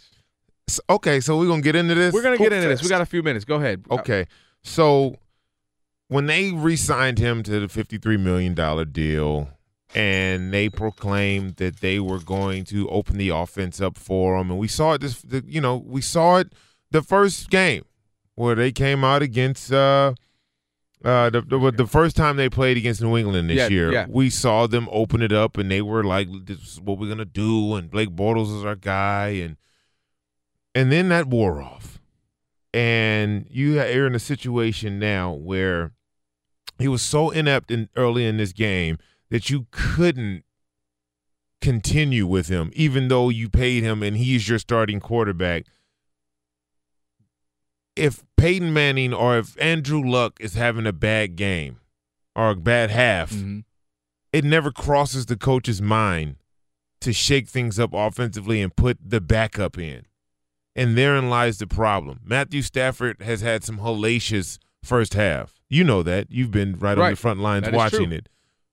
Have they ever at one time took him out of the game and put someone else in? I do not think he's ever been benched for play. And that goes to show you the category that Blake Bortles is in as a starting quarterback, that his own organization doesn't have the trust in him to bounce back from having a poor outing early in a game. So, right? Because that's what it's all about. Right. It's all about, okay, you messed up in the first half, but let's fix it and let's get back to being you. And they weren't even being blown out in this game. So it wasn't like it was, like this 49ers and Rams game where the Rams are up 32-7 over the 49ers, where you're just like, all right, it's a blowout. Let's just take them out. They were in this still relatively in that game, against the Texans. So let me ask you this then. Next week, they can't go back to Blake Bortles, can they? They can, because they're paying him. So they can go back. They can come out and say, hey, look, Blake was, he just wasn't himself, or he was himself, and we need him to be someone else. But they can, because they don't have a suitable backup. They don't have a guy who could, come in and is all world. So they don't have a previous starter as a backup. They have Cody Kessler, and so they can go back to Blake Bortles and try to design a better game plan for him and help him in some aspects. Them not having Leonard Fournette, there's definitely put more pressure on him. But they did trade for Carlos Hyde, so obviously they, something is going on a little deeper with Fournette's hamstring than we know. So when they get Carlos Hyde back, when they get him ready and up to speed to play, that'll relieve some of that pressure. After 12 attempts, they were like, okay, that's good, homie. Come on over here. We had enough. 12 attempts, 2 fumbles. They just, they couldn't do it anymore. And I've said it last year. This is the same guy who rushed for more yards in a playoff win than he passed for. You can't sustain that. You can't do it. Especially when you're not a running. It's not like he's Michael Vick. Can't do it. Possible. Like, that is not a recipe for a dominant team. And, yeah, that defense is there, but if you can't put points on the board, then defensively it doesn't matter how good you are. Cannot win with them. Speaking of defense, a great stop in the red zone by the Cowboys and only allowing the Redskins to get a field goal to make it 13-7 because Adrian Peterson was running all over them. He got down to about the 7-8 yard line, and they weren't able to score and had to go kick a field goal. So a great stop there by the Cowboys. All right, I know you were complaining one Alvin Moore from Alvin Kamara, so that means we'll get your fantasy ticker update as well. Fantasy Ticker Afternoon Edition. It's next, Fox Sports Radio. I hate that song. This program brought to you by Progressive Insurance. Last year, over 3 million drivers switched to Progressive. Call 1-800-PROGRESSIVE or visit Progressive.com today and find out if you could save. Maybe I have plenty of time to get to yours, Ephraim, your fantasy. So maybe we should just get to the people's and who's been doing well. Ephraim Salaam, Kelvin Washington with you, Fox Football Sunday. And that's exactly what we're going to do. It is time for the afternoon edition of Fantasy Ticker. Time for the Fox Sports Fantasy Ticker.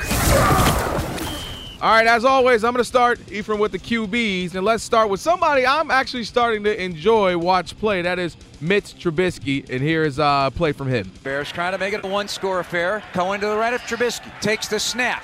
Sets to throw. Winds up. Right side end zone. Touchdown Burton. Touchdown Bears.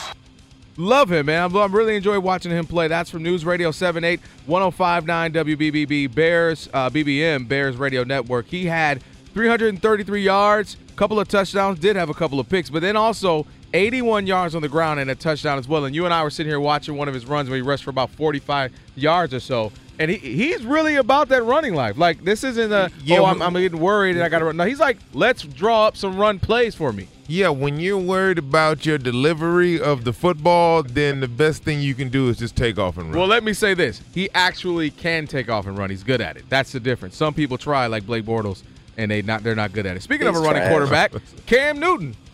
3rd down and goal, the 1 yard line. Man Hurts, wiggle motion. Newton fakes and throws end zone. Caught. Olsen. Touchdown at the top of the Essen Eagles. Clearly, this was Eagles Radio Network right there. Because, I mean, my goodness. I know it was Panthers. I know it was Panthers, but he must be secretly an Eagle fan or something. WBT and the Panthers Radio Network. I need him to be a little bit more excited. I know he's trying to not be biased, but come on, man. Yeah. No enthusiasm. That was a game-winning touchdown right there. I just want to throw that out there. Cam Newton, what a comeback for he and his team. He had 269 yards, couple of touchdowns, 49 yards on the ground as well. Gave you 25.7 fantasy points. Cam Newton did. We'll give you one more quarterback because he's playing right now, and he actually is up currently. That is Drew Brees. Second down and goal from the 5-yard line. Brees in the shotgun, 2 receivers either side. Kamara in the backfield. Brees looks right, throws, caught. Goal line, Mike Thomas. Touchdown, Saints. Mike Thomas and the Saints take the lead here in Baltimore on their second touchdown. WWL Saints Radio Network on the call. Drew Brees is, of course, just being Drew Brees, but they find themselves up 4, but the Joe Flacco and the Ravens have the ball. We'll see what happens in the actual game, but as far as fantasy, 183 yards, couple of touchdowns for Drew Brees, 15.7, and they just that was the 4th down pass, incomplete for the Ravens. So I have to see how much time is left on the clock to see if it's over or not. A little 3 minutes, so they still got a chance, and that means more yards maybe for you and your Alvin Kamara. I need Alvin.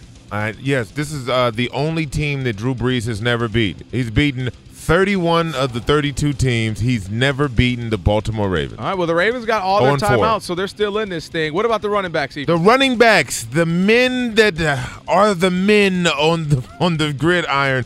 And this is coming from a place we don't normally talk about running backs, Indianapolis and Marlon Mack. Handoff left side to Marlon Mack, and he's going to go. Touchdown, Marlon Mack, 20 yards away. That's the second rushing touchdown of the season for the Colts on a handoff from Jacoby Brissett. Marlon Mack glides into the end zone from 20 yards away, cruising down the far sideline. It's 37-5. That was Cody. I love it. I love it. That was courtesy of Colts Radio Network. Marlon Mack, return of the Mack, 19 rushes, 126 yards, 1 touchdown, 2 receptions, 33 yards, and a touchdown receiving. Now if they can do that, they're going to take a lot of pressure off Andrew Luck, and get this thing going. Let's move on to New England and James White. Brady motions White across the formation, takes the snap. It's a touch pass to James White. Sprints to the far pylon. He's in. He's got his second touchdown of the day. And the Patriots expand their lead. That was WBZ-FM and the Patriots Radio Network.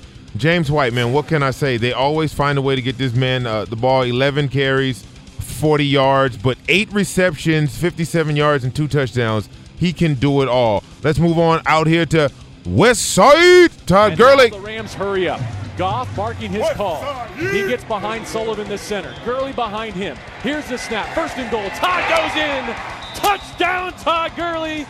Touchdown, L.A. His second of Week 7. And with 6:04 to go in the third, it's 31-7 Los Angeles, and they're on their way to 7-0.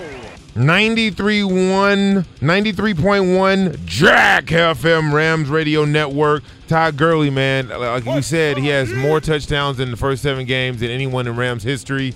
He is the man. You give him the ball, he pays dividends. Hey, quickly, we were just talking about the Ravens and the Drew Brees and the Saints. They give it to Taysom Hill, who rushes for a first down, so the Ravens are using their timeouts. That's why you have that type of back in there to do those things. Hey, Scott, don't worry about it. I'm quickly just going to run these down. That's Adam Thielen. If you had him, he got to 26 points. Jarvis Landry, if you had him, he got to 25.7. Good game for him, 10 receptions, 97 yards, and a touchdown. Finally, you have Michael Gallup, who was still playing right now with the Redskins going up against the Cowboys. So far, 81 yards and a touchdown, 17 points. We'll see if he's able to add more for himself.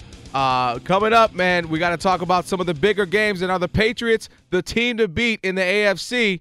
We'll do it next. Ephraim Salaam, Kelvin Washington, Fox Sports Radio. All right, Ephraim, we got some suspensions to get to in the NBA, but first we're coming to you live from the Geico Fox Sports Radio studios. 15 minutes could save you 15% or more on car insurance. Visit geico.com for a free rate quote. Ephraim Salaam, Kelvin Washington with you. Give you an update quickly on the score of the 20-10. Redskins are over the Cowboys, and that was because Dak Prescott, I don't know what Dak was doing. You former linemen have to be upset with that. He had plenty of time. He was on his own 2-yard line, backed up. He's, of course, passing, so he's in his own end zone. And he just holds on to it and holds on to it. And then finally a linebacker comes after him, and he just about to get sacked, and he realizes. So then he just kind of throws it on the ground, fumbles it. He spins into the end zone, and instead of taking the safety, he fumbles the ball and gives up a touchdown. I drove you crazy, and it drove all of us crazy watching it as well. They have 4:20 left in this game. Dak and the Cowboys, he just avoided a sack there. They're still trying to find a way to get back in this thing and at least tie it, maybe put it in overtime or find a way to win it. So I want to get to the suspensions here. So, all right, Todd Gurley just scored another touchdown. Did he? Just to throw that out there. Screen pass from Jared Goff from about 15 yards out. So I'm thinking, yes, he is the MVP. I mean, obviously we have a lot of football left, but, I mean, it's getting embarrassing how good he is and how many times he scores in a game. He's laughing. Look, it's crazy, man. I wonder if I get another Carl's Jr. commercial. Ridiculous. 38-10, Rams over the 49ers right now. Only undefeated team in the league. Dak is scrambling, got a first down. There is a flag, so we'll see what happened there. All right, well, while we have a little time, and by the way, Saints up 24-17. However, Joe Flacco and the Ravens do have the ball, and they're marching. They're at their own 40 with about 1:50 left in that game. And as you guys mentioned, the Ravens are the only team that Drew Brees has not beaten in his illustrious Hall of Fame career. So he's trying to do that, but the Ravens still have plenty of time, still have a timeout as well. Oh, no, yeah, they do have one timeout left, so they have plenty of time to get this thing done, at least tie the game as they complete a nice pass. Now they're on the other side of the field, about the Saints' 42-yard line, with 1:25 left, plenty of time. Come on, Snead. All right, we'll just ride this thing out for a moment here, and I'll get to these NBA suspensions in just a moment. Joe Flacco drops back, finds Crabtree over the middle, first down, close to it. Yep, first down. About the 32-yard line of the Saints. On the other side of this thing, we have, again, a 20-10 Redskins lead, and the Cowboys trying to do something off of especially that blunder from Dak Prescott. So we'll see what Joe Flacco is able to do here. Of course, I have a feeling if they get close enough, we'll see a Lamar Jackson sighting. And this is what I mean by close enough, as they're on the 15-yard line. Nah, they can't put him. They're not going to put the ball in his hands at this point in the game. They've been doing it every other touchdown. No, you can't do that. This one's important. You don't want to mishandle or fumble because the direct. Can Joe Flacco score in the red zone anymore? I mean, it's been all Lamar Jackson. That's true. So That's he's true. like, oh, wait, what do I do in the red zone again? But nobody wants to answer those questions. So why did you take Joe Flacco out and you bring Lamar Jackson and he fumbles? You don't want those questions. Nah, you don't want that. All right, I'm going to casually start rolling these out. And if there's a score or anything that happens big in the game, we'll give you, of course, an update. So this is from New York. This is from Kiki Vandeweghe, who is Executive Vice President of Basketball Operations. As Adrian Wojnarowski tweeted earlier, and Alex Marvez, we were talking about with him, or was it Isaac? I can't remember. It was Alex. It was Alex. Okay, that's what I thought. 4 games for Brandon Ingram. And the touchdown, best Ravens. Touchdown, Ravens. Okay, Ravens. We got action. They said, Drew Brees, you can break every record, but you're not beating us. That's we're gonna hold on to that. 23-24 pending the extra point. The and extra point. We know what that means. We know what that means. So Joe Flacco drives him down the field, gets him in position to tie the game. He's done his part. He has done his part. Touchdown to John Brown. He's done his part. And now let's see. I just, you know what? I almost don't want him to make it just so I can hear you talk about kickers again. No, I don't want to do that, man. I want him to be able to do his job. I want everybody to be able to do their job to the best of their ability. You know who the Ravens are? They're the AFC version of the Panthers. Ah, that's a good nothing comparison. Explosive, nothing great, nothing. That's a good comparison. You just look up, and if you're the Saints, you're like, all right, we should have this game in the bag. He missed it. He missed it. He missed it. You've got he to missed the extra point with 24 seconds left in the game. Tucker? That was Justin Tucker. Justin Tucker. They're going to be calling him another word extra point. than Tucker. The Saints are up 24-23 I told with you. 24 seconds left in the game. Where is the LeBron tweet when I need This is ridiculous, and this is why you don't get to ride back home with us. Remember back in the day when a field goal was almost guaranteed? It was automatic. You it was moved like on. automatic. You went to the kitchen and got the guacamole because it came you knew back because you knew that the point was good or the 3 points was good, no matter where they kicked it from. But we talked in the language of 7. Remember? You were like, oh yeah, if you're 7, you would say 7. It wasn't 6. It was 7. It was almost like why have a field goal because they're always making it. Now, not so much. The best rule the NFL has ever changed. You're right. Is that rule? You know what? That's the best rule. If you wanted excitement, goodness here you go. gracious, we just were speaking about it, and you're like, and it no came to way fruition. This can happen, right? This is ridiculous. Justin Tucker, you've been in the league too long. Now you're gonna try to kick an onside kick, and watch him get the onside kick just to make this even more. Oh, he's not gonna get the onside kick. Not after having that sit on his chest like that. Not after having T-Sizzle stare holes in your body. How you think T-Sizzle feels right now? Terrell Suggs. How do you think he's thinking catch. Justin Tucker's a great teammate? Flacco driving the team down, great drive, get a touchdown. We did our job. You do and yours. This was a bad kick too. Like he mixed borderline. Is he dyslexic in that he thought there was another upright on the other side? That missed by a lot. It almost missed the right side. Our left, their right side of the net. Goodness gracious, a fan man. almost went home with a souvenir. Look at him. Look at eyes wide. How did that happen?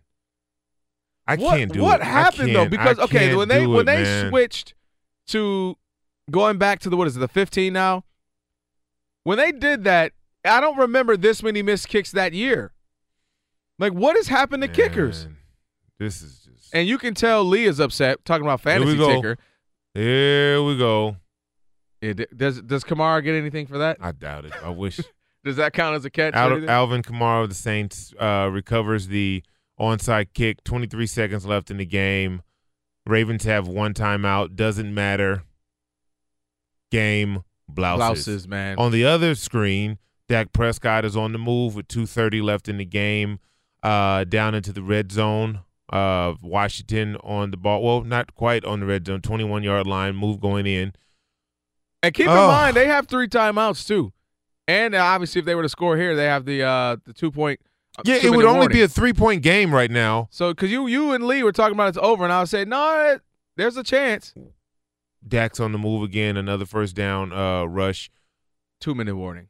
2-minute warning. But the fact of the matter is, he just gave them 7 points 2 minutes ago. He did. He gave him 7 points. Himself personally, not anything else. He gave them 7 points. Bump all that. I want to go back to this kicker. In a 3-point game, though. Look at Flacco saying, man, if this kicker went on our team, talking to Drew Brees, you wouldn't. It's still been undefeated against the Drew Ravens. Brees has now beaten all 32 teams to add to all of the rest of his illustrious records. Yeah, he's going to pass everyone. He has now, I think it's 38 more touchdowns, is it, to beat Brett Favre? How many? Yeah, his touchdown passes, or Peyton Manning, I'm sorry, not Brett Favre. I think he needs like 30-something more to surpass Peyton Manning. So if he plays another year, which looks like he can, then he'll pass it next year. So he'll have most yards, most touchdowns, will have beaten all 32 teams. I mean, Drew Brees might get to the point we might have to start having this conversation. I can't believe Justin Tucker just missed his kick.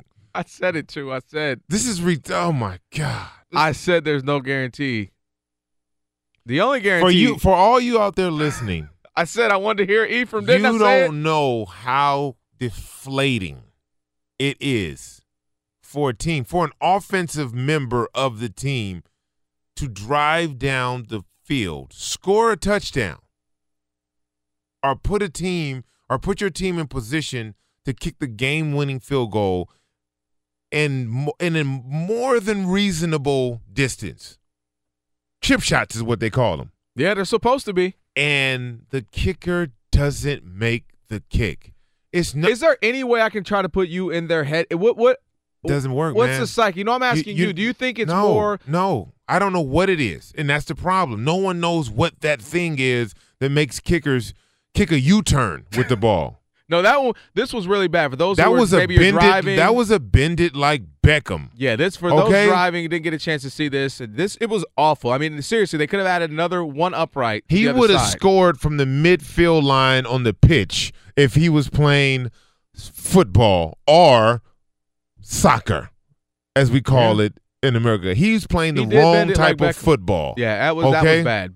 And then we're gonna break here, but another quick update: Aaron Donald, 4 sacks today. Beast. Career high for him. 4 sacks for Aaron Donald. Beast. So those NBA suspensions, if you saw the brawl in LA, by the way, the best meme goes to, I don't know who created it, but you know how there's Oscar De La Hoya at the Staples Center, the statue? They took his face and put in Rondo. And then they put like Rondo's fighting stats at the bottom. That's the best meme right now. We'll give you those next, those suspensions in the NBA. You'll hear them next, Fox Sports Radio. A little Yellow Wolf for you on a Sunday. Why that face? Yellow Beezy? I say Yellow Wolf. Who is this? Yellow Beezy. Yellow Weezy? Beezy. Who's Yellow Beezy? I don't know that. Yeah. I thought it was Yellow Wolf. Yellow Wolf's a white guy. This not? No, it's not. You could have fooled me. You did fool me. Learn something new every day, I guess. What does it mean when Geico says just 15 minutes could save you 15% or more on car insurance? It means you probably should have gone to geico.com 15 minutes ago. Ephraim Salam, Kelvin Washington with you. So a touchdown, Dak Prescott runs it in the end zone, and they get the extra point, which, again, are not given anymore. So the Redskins are up 20-17. It's 3rd and 9 for the Redskins. The Cowboys decide to kick off as opposed to going for the onside kick. So big play for both teams here. And the Rams and 49ers, can they just run out the clock? Are you allowed to just forfeit?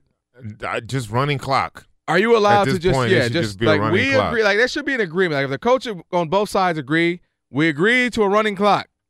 Just run the clock because they have 3:24 left. But the Rams are up 39-10 on the 49ers, and the Rams have the ball. So it's just getting brutal.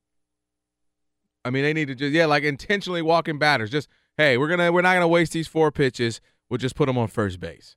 All right, we'll keep you updated on this Redskin game as, again, the Cowboys are looking to come back. Great tackle there. Alex Smith tries to run for the first down. Almost got the first down, about 2 yards short, but the bad part is he goes out of bounds. Yeah. So he saves the Cowboys from having to use their last timeout. Sean Lee hawked him down, which is why he's one of the sideline to sideline, baby. One of the better linebackers in the game. He was running fast, man. And that tackle still looked like it might have took a little out of Alex Smith. So now it's 4th and 3. They're going to punt, and Dallas will get the ball, so we'll keep you updated. All right, with that being said, we got action. We do have action in that game, which will be good that we have another game that is going down to the wire. I want to give you. So Brandon Ingram is suspended 4 games, and the good thing about this is they kind of explain why. I'll get to the Ingram side. Ingram has been suspended for aggressively returning to and escalating the altercation and throwing a punch in the direction of Paul, confronting a game official in a hostile manner. He tried to check the ref, if you recall. Right. It was a bit much, and instigating the overall incident by shoving Rockets' James Harden. So that was strange. If you saw it, he pushes James Harden in the back because James Harden's talking to the ref saying, and one. That should be an and one. He's not even thinking about Brandon Ingram. And so Brandon Ingram just got heated out of the blue and decided to try to take it to the streets. Rondo has been suspended for instigating a physical altercation with and spitting and throwing. So they did say spitting and throwing multiple punches. So it's been 3 games for Rondo, and then 2 for Chris Paul, who's been he's serving his suspension tonight when the Rockets play the Clippers, and he'll have to miss another game as well. So there you have it. Those are the suspensions for those NBA players in last night's Laker-Rocket brawl. You cool with those suspensions, more or less? I am. I think Brandon should have gotten the biggest suspension because he came back into the melee and swinging at people from behind, and that's just, you squared up and you going back and forth and all that, tensions are high, but when you come into that's one thing. When you come back into the melee like that and you throw a punch at someone who can't see you, we can't do that. And especially when I still don't get why you were in it in the first place. You're mad because James Harden got a foul and a layup and you thought it shouldn't have been an and one. It was pretty strange. Yeah, I'm okay with it. To be honest with you, I applaud the NBA for not getting carried away. Yeah. Because the NBA used to get carried away 15 with games. Yeah, they would get 15, 20 games whoa. and, $5 million and all these different things. They used to get carried away. That's the problem, by the way, with the Dallas Cowboys. They don't have that downhill threat.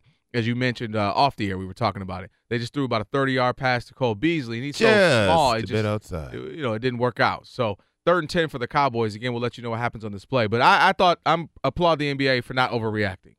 Yeah, only 2 games for Chris Paul, pushing a finger in a guy's eye and throwing a couple of punches fine. himself. I mean, it was heated. You got 2 point guards who, have spicy demeanors to say the least. And so I just think, both guys have had problems with their own teammates liking them. So they're not going to like each other. That's a great point. A big play. Dak Prescott, Cole Beasley pick up about 20, 25-yard pass. It looked like Cole Beasley had some ups right there. Yeah, he did. He went up and got it.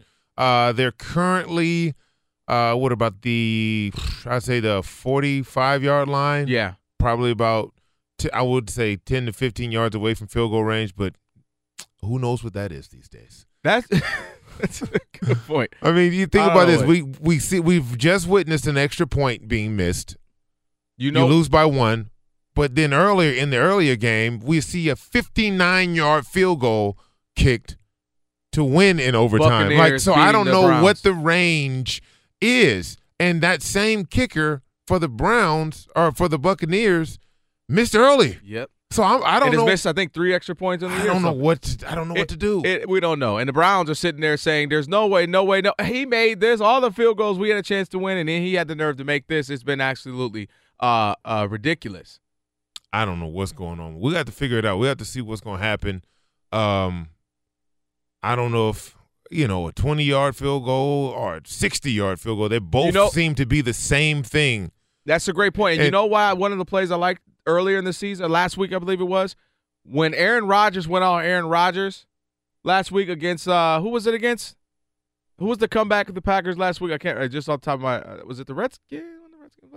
Was it the Redskins? Can't remember, but the Packers, he came back and he kept throwing those amazing passes, and you're like, okay, they're gonna kick a field goal here.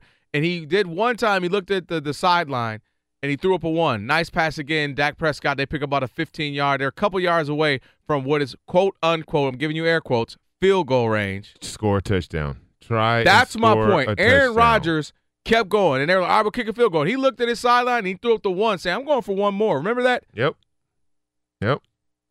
Go for the points. They played San Francisco last year. Last week. San Francisco, great. Yeah, he came back, and everybody's like, all right, cool, they got enough yards. He's like, And remember that 8 seconds left at about the 12-yard line. He still tried to go for a touchdown. They're going to review this play. There was another 12-yard pickup for the Cowboys, but they're going to review it because the Redskin players are saying it was incomplete. Of course, Cowboy players are saying it was caught. But while they're reviewing this, that was my point. Aaron Rodgers said, I'm not putting it in the hand of this kicker, Crosby, who missed, 4 or 5 extra field goals the week prior? Yep. He came back and hit a game winner, though. That was But I love that Aaron Rodgers said, I'm going to get you absolutely as close as possible. There's no just, all right, we're cool, we're in the 30. That should be good enough. No, man. All he bets are off. He walked him all the way down to about the 12-yard line. Like, here you go. We've got a final seconds ticking off the Rams game. Los Angeles Rams 39, San Francisco 49ers 10. That is the Rams' 7th win. They're 7-0. The only undefeated team in the National Football League and have a firm grasp and stronghold on the NFC. I don't think there's a team better. I mean, the Patriots are the Patriots. So if it came down there's not a team better. A total team, there's not a team better offensively or defensively than the Rams. And credit to them, because I spoke about it this offseason, they didn't rest on their laurels. They had a good great season last year. A lot of guys stepped up. We got to meet the true Jared Goff. Gurley got back to his ways that we saw 2 years prior. Right. And they said, hey, we have to get better. And they went out and got key pieces in free agency. Brandon Cooks. That's a big one. They got Ndamukong Suh.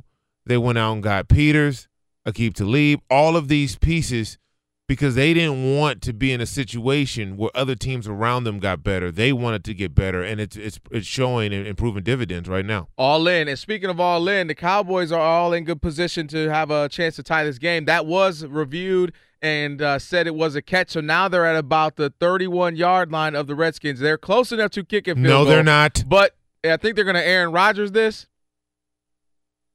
When they hand off to Zeke, he picks up maybe an extra 2 yards or so, give or take. There you go, Lee. You got 2 yards. Did that help you at all? Did that put you over double digits so that counted as 1? Timeout, 3 seconds left. I'll take what I could get, I guess. It is in the hands of the kickers. Did you like that play? If I'm gonna pick up more yards. They just wanted to get it in the middle of the field. I know, but I'm just saying what we've been talking about. I'm gonna pick up 10, But you don't want to just what are your predictions here? The Cowboys. So he's dead smack in the middle. He's dead smack in the middle. About the 29-yard line. So it'll be roughly, what is that, the 29-yard line. So it's about, what is that, 40, 46? That's a 39-yard field goal. 39? No, it's more than that. 46. 46-yard field goal. What do we got? He's missing. Anybody? Upright. Lee, what do you got? He hits the upright. What do you got, Lee? Quick. We're getting an OT. Bobo, what you think? I'm a Cowboys fan. I'm mad that they didn't go for it. Oh, wait, hold on. We might have an offside here. We might have either an offside or a false start. If it's a false start, I'm definitely saying he's missing. This is a big call. Oh, false start. You've got to be kidding. False start. I'm now 52. 52 yards. What do you got, Lee? You still going to overtime? Not so confident this time. Yeah, it's off the upright. What about you? All just asking us questions. Even you haven't said anything. He misses. Okay. Yeah, he misses. Here we go, man. He got it. Kick is up, and it is no good. Off the upright. Off the upright. I told you it was off the upright. I told you it was off the upright.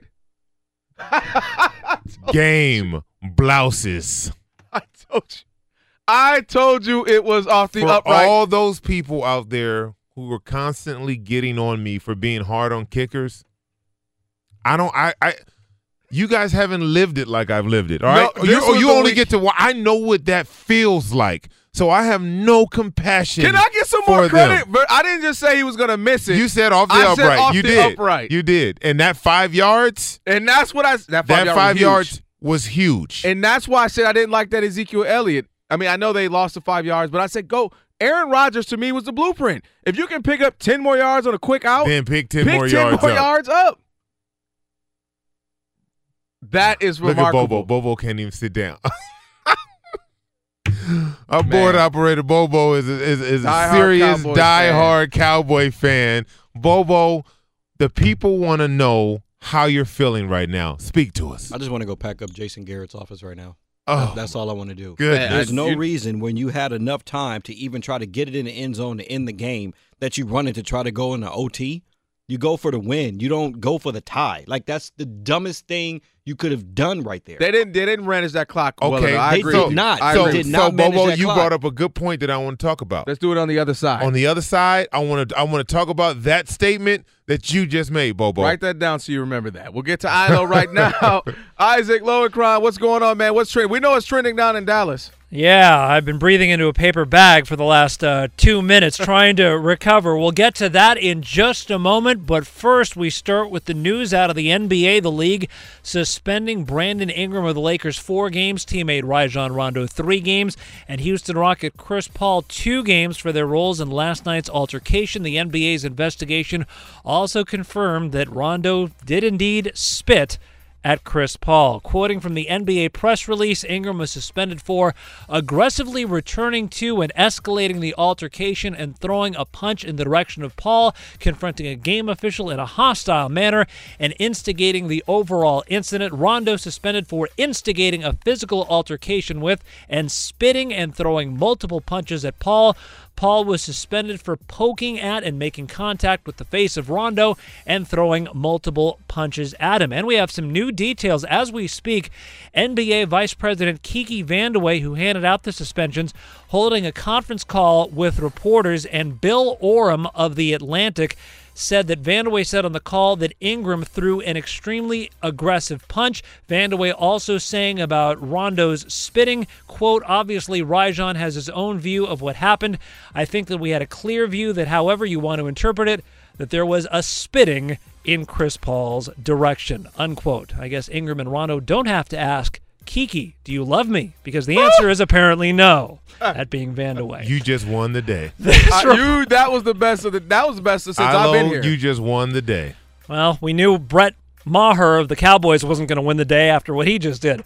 This report presented by TrueCar. Online car shopping can be confusing. Not anymore with True Price from TrueCar. Now you can know the exact price you'll pay for your next car. So visit TrueCar to enjoy a more confident car buying experience. Now, as we speak, thanks to our outstanding editing crew here at Fox Sports Radio, what we just experienced moments ago, the Cowboys attempting a game-tying 52-yard field goal against Washington, with Washington leading in the final seconds 20-17. Kelvin and Ephraim, how about not one but both calls from both teams' radio crews? You ready? Here we go with Washington's call first. We are set. Snap the spot. Kick is on the way, and it hits the upright. No good. Redskins win. Redskins win 2017. Both sides now. Here's the call on Cowboys radio from Brad Sham on 105.3 The Fan. Maher certainly still has the leg from here. For the tie with 3 seconds. 52. Kicks away. Line drive. 52. Hit the left upright and bounced out. The game is over. The Cowboys lose to Washington 20-17. Ravens trailed the Saints 24-17, scored a touchdown with 24 seconds left to make it a 1-point game as Justin Tucker attempted the extra point for the tie on WBAL. Up to this kick, Tucker in his entire career had attempted 222 extra points and had made 222 extra points. Tucker's extra point to tie the game. The kick is up, and it is no good! No good! It drifted wide right. Justin Tucker has never missed an extra point in his career, and the house is utterly shocked. And finally, in Northern California, the Rams won at San Francisco 39-10 to go to 7-0. Todd Gurley, 2 touchdown runs, 1 touchdown reception for the Rams. Guys, back to you. Man. Goodness gracious. Kickers are not you know what I don't want to be right now? Next to Bobo, because he's really distraught right now. And I feel you. I'm just now sort of woosah, coming back out of the closet with my team. Bobo, woosah. A whole lot of woosah. I wish we were at the teriyaki place right now. I would get you some sake or something. It would be on me, Bobo. Dude, that just don't make no sense. So you guys are going to get to, what you were just discussing in one moment, because I do want to tell the people that we are coming to you live from the Geico Fox Sports Radio studios. It's easy to save 15% or more on car insurance. Visit with Geico. Go to geico.com or call 800-947-AUTO. The only hard part, figuring out which way is easier. You guys want to discuss, I guess, going for the win was what you wanted to talk about. Yeah, I do. You brought up a good point, Bobo, and you said, you go for the tie, or you go for the win, right, and not try to settle for the tie. You still had a timeout left. Right. Like, what? Come on, seriously? You go for the win.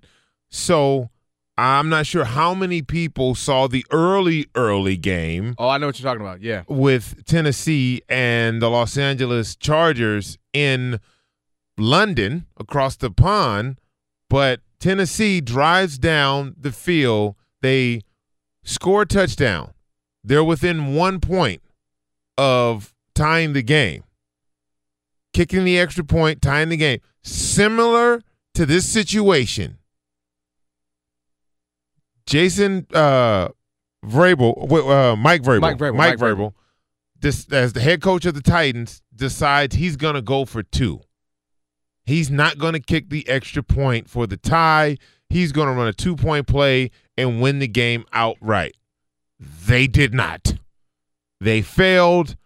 They lose the game. Tennessee Titans lost the game 19-20. So I ask you, in that moment, do you think Mike Vrabel made the right call for his team? Yes. What about you? For that specific team, for, yes. For this? Yes. Yes. What about you, Lee? No, you got to tie it up. You got to go to overtime there. Give the London fans a little more action. Okay, so. Okay, speaking, hold on. Lee, speaking not as a sports guy, as a fan, let's say that's your team, what do you want? Do you want a overtime where you can possibly blow the game anyway, or just win it right now? I say go to overtime. You got to force that overtime, see what you could do there. You don't want to lose it on one play like that. So what you got to realize is, let me set this up a little bit for you. So the second half of the game, Tennessee Titans dominated, right? They dominated. They were able to move the ball at will. They gave the Chargers trouble moving the ball. So they were in firm control of the situation. So instead of tying the ball game up and going into overtime with the momentum you've built in the second half, especially in the fourth quarter, they decide, hey, look, we're going to go for the win right now on a 2-point play instead of putting the game in the hands of our defense, in the overtime. In that instant, I'm thinking I'm on the fence, right? Because if this is a great conversation because we just got both parallels at the same time. Right? We got one instance where they're going for 2 to win the game, and then we have this instance where they're going to try to tie the game instead of going for the win, right? Mm-hmm. And they both failed. They both failed, but it's all about what side of the coin. Can I explain my reasoning? Okay, go ahead. Here's my reasoning why. If I were in that locker room, or Bobo, as he said, a fan, I feel like my coach, he kind of, I can't say that term, he was gutsy. And he went out there and said, let's go win this thing. He had big footballs. Versus scared money don't make no money. Right. And I feel like the Cowboys were playing scared. Let's do this. Let's run it. Let's get in the middle. That was horrifying. Okay. You had a timeout left and still 12 seconds on the clock. And you just saw, and I hate to keep bringing this up, but you saw a guy who's beaten you before. You saw a guy who has been hailed as maybe the greatest quarterback of all time. Last week, Aaron Rodgers, go down the field and say, no, throw it. They're like, all right, cool, that's Lauren. No, threw it again. They said no and threw it again, but it was incomplete because he tried to get a touchdown. And I watched that and was like, that's a freaking winner. That's what dude said, no. We're winning this game. Even on top of that, there was still the fact that Cole Beasley was catching that ball like magical. Like Cole he had made just caught 2 or 3 amazing catches. 3 on the amazing drive. catches right there, and then you don't trust him enough to try to do it again. Dude. I'm not even saying you go for the touchdown. I mean, yes, if you want to, great. But at least pick up 15 more yards on an out that you say, all right. Exactly. Kicker, this is all you need now. We're down at the 18-yard line. Because that run gave him, an additional 5 or 6 yards? No. It was 2-yard. It was 2? Come on, if man. If that. It was like a yard. They basically weren't doing it to gain yards. They were doing it to position the ball in the middle of the field. Yeah, I didn't like that. Now, here's why I'm okay when you asked about earlier the Titans going for it. I like that they said we were down in this game. We're on the road, extremely. We're on the plane, in fact. Not even on the road. We're on a different continent. Different continent. And I like that they said, with our running style quarterback and Marcus Mariota, he should be able to at least make a pass if it's not there, run it in the end zone. And I don't mind it. I think Mike Vrabel realized he's probably got a little leeway with the team. I think there's been probably some conversation with the GM like, hey, you're our guy. Let's just keep getting better and let's keep building. You don't do that if you don't have job security. So I think he knows they trust me, they believe in me. Let's go for this W. But I'm just upset with the Cowboys. They frustrate me. MVPs next, and I'm sure Jason Garrett is not one of them. Fox Sports Radio. Man, we got a lot going on today. It's been a fun one. We got missed kicks. We got Eric Reed calling out Malcolm Jenkins. We got suspensions and punches last night in the NBA. It's been a fun one, that's for sure. And hopefully you're still doing well in your fantasy league. I'm hoping on that. We'll see. I got one more player to play tomorrow night. Great My news? backup quarterback. All right. Oh, yeah. I love how you don't tell us who he is, by the way, because man. it's Eli Manning. Great news. That's not great news. There's a quick way you can save money. Switch to Geico. Go to geico.com, and in 15 minutes you can save 15% or more on car insurance. Right now, it's MVPs. Here we go. Go get it. Let's go. That's it. This is Fox Football Sunday. MVP. Most valuable plays. Titans versus Chargers. Rivers looking to pass, and he wants it all. Left sideline, Tyrell Williams, reception made. 30, 20, 15, 10. Touchdown, Tyrell. A one-play, 75-yard drive has Phillip Rivers strutting like a superstar down the sideline. Chargers Radio, KFI 640 AM. Patriots and Bears. And the punt with O'Donnell standing on his 30. He has it shoulder high. And Got the punt it. is Got blocked it. right up the Pick it middle. up. Blocked by Hightower. Score. It's going to be picked up by the Patriots. Van Noy from the 10 to the 5. Raising his arms to the end zone. Touchdown, Patriots. Dante Hightower, baby. Wow. WBZ-FM and the Patriots Radio Network. Bills and Colts. 3rd and 4 from the 5-yard line. Andrew Luck to throw. Looking, going out to the right side. Still looking. Now he's a runner. He's at the 10. Throws upfield into the end zone. T.Y. Hilton, touchdown. Touchdown. A 5-yard pass from Andrew Luck. His 3rd touchdown of the season. Colts Radio Network. Lions and Dolphins. 3rd and goal from the Dolphin 4. Stafford backs up into the gun. Brings Roberts in motion right to left. Matthews got it. Straight drop. Looks, throws. End zone. Caught. Touchdown, Detroit Lions. Guess who? Michael Roberts back and having a big day. WJR 760 AM Lions Radio Network. Vikings and Jets. Cousins hands the ball to Latavius. He has room up the middle. 35-30. Speeds to the 20. Inside the 10. Touchdown! 38-yard touchdown by Latavius Murray. And the K-Train is chugging today. K-Fan Minneapolis and the Vikings Radio Network. Panthers and Eagles. 3rd down and goal, the 1-yard line. Manhurst wiggle motion. Newton fakes and throws end zone. Caught Olsen. Touchdown at the top of the S in Eagles. WBT and the Panthers Radio Network. Texans and Jaguars. 2nd and 8 at the Jacksonville 10. Watson in the gun with Miller to his left. Hopkins short side right. Deshaun gets the snap, throws right side. He has Nuke. Touchdown, Houston. DeAndre Hopkins with the TD reception. Off the arm of Deshaun Watson. KILT 610 Texans Radio Network. Rams and 49ers. Now the punt from Kenyon. He starts from his own 2, and JoJo Natson creeps up in front of his 30, awaiting the punt, which is smashed, blocked into the end zone, and knocked out the back. But the Rams will take the safety. Unbelievable. How does Corey Littleton do it? 93.1 Jack FM Rams Radio Network. Saints and Ravens. 2nd down and goal from the 5-yard line. Breeze in the shotgun, 2 receivers either side. Kamara in the backfield. Breeze looks right, throws, caught. Goal line, Mike Thomas. Touchdown, Saints. Mike Thomas and the Saints take the lead here in Baltimore on their 2nd touchdown. WWL and the Saints Radio Network. Browns and Buccaneers. Buccaneers will attempt again a 59-yard field goal to try to win with 1:55 to go and 2 timeouts left for the Browns. Here's the spot, the kick, airborne. Chandler Catanzaro. Is it? It's good! The Buccaneers win in overtime. 59-yard field goal. Chandler Catanzaro. 98 Rock and the Buccaneers Radio Network. The most valuable plays. Guys are doing a hell of a job. That is unbelievable. This is Fox Football Sunday. All right, Those there were you your have it. Thank you to MVPs. Chris Lindsley and the Fox Sports Radio editing crew and everybody else who helped out with that. We appreciate it. And Ephraim, we got a little over a minute left. And should we just go straight into kind of the worst thing we saw today was kickers? Should we just go there? Jason Garrett. Jason Garrett. The kicking position is what was Bobo terrible says. today. I'm going to go kicking. They affected the outcomes of so many games. And if I were to go the best thing that I saw today, I hate to be a homer or a halfway homer with the Lions.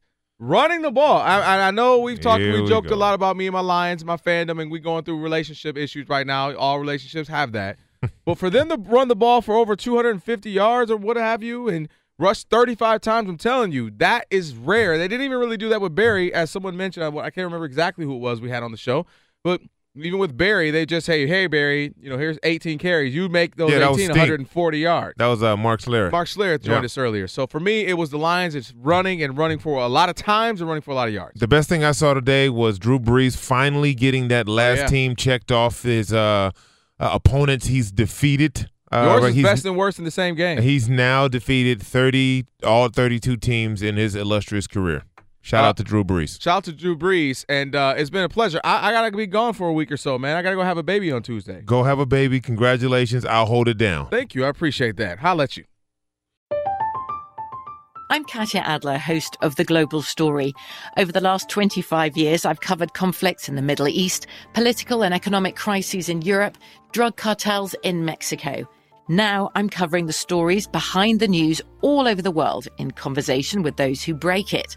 Join me Monday to Friday to find out what's happening, why, and what it all means. Follow The Global Story from the BBC wherever you listen to podcasts. At Bet365, we don't do ordinary. We believe that every sport should be epic. Every home run, every hit, every inning, every play. From the moments that are legendary to the ones that fly under the radar. Whether it's a walk-off grand slam or a base hit to center field. Whatever the sport, whatever the moment. It's never ordinary at Bet365. 21 plus only. Must be present in Ohio. If you or someone you know has a gambling problem and wants help, call 1-800-GAMBLER.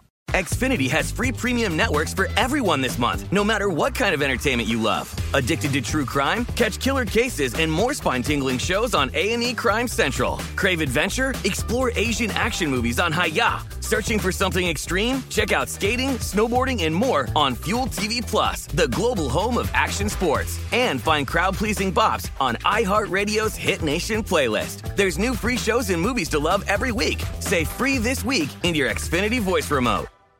This is Malcolm Gladwell from Revisionist History. eBay Motors is here for the ride.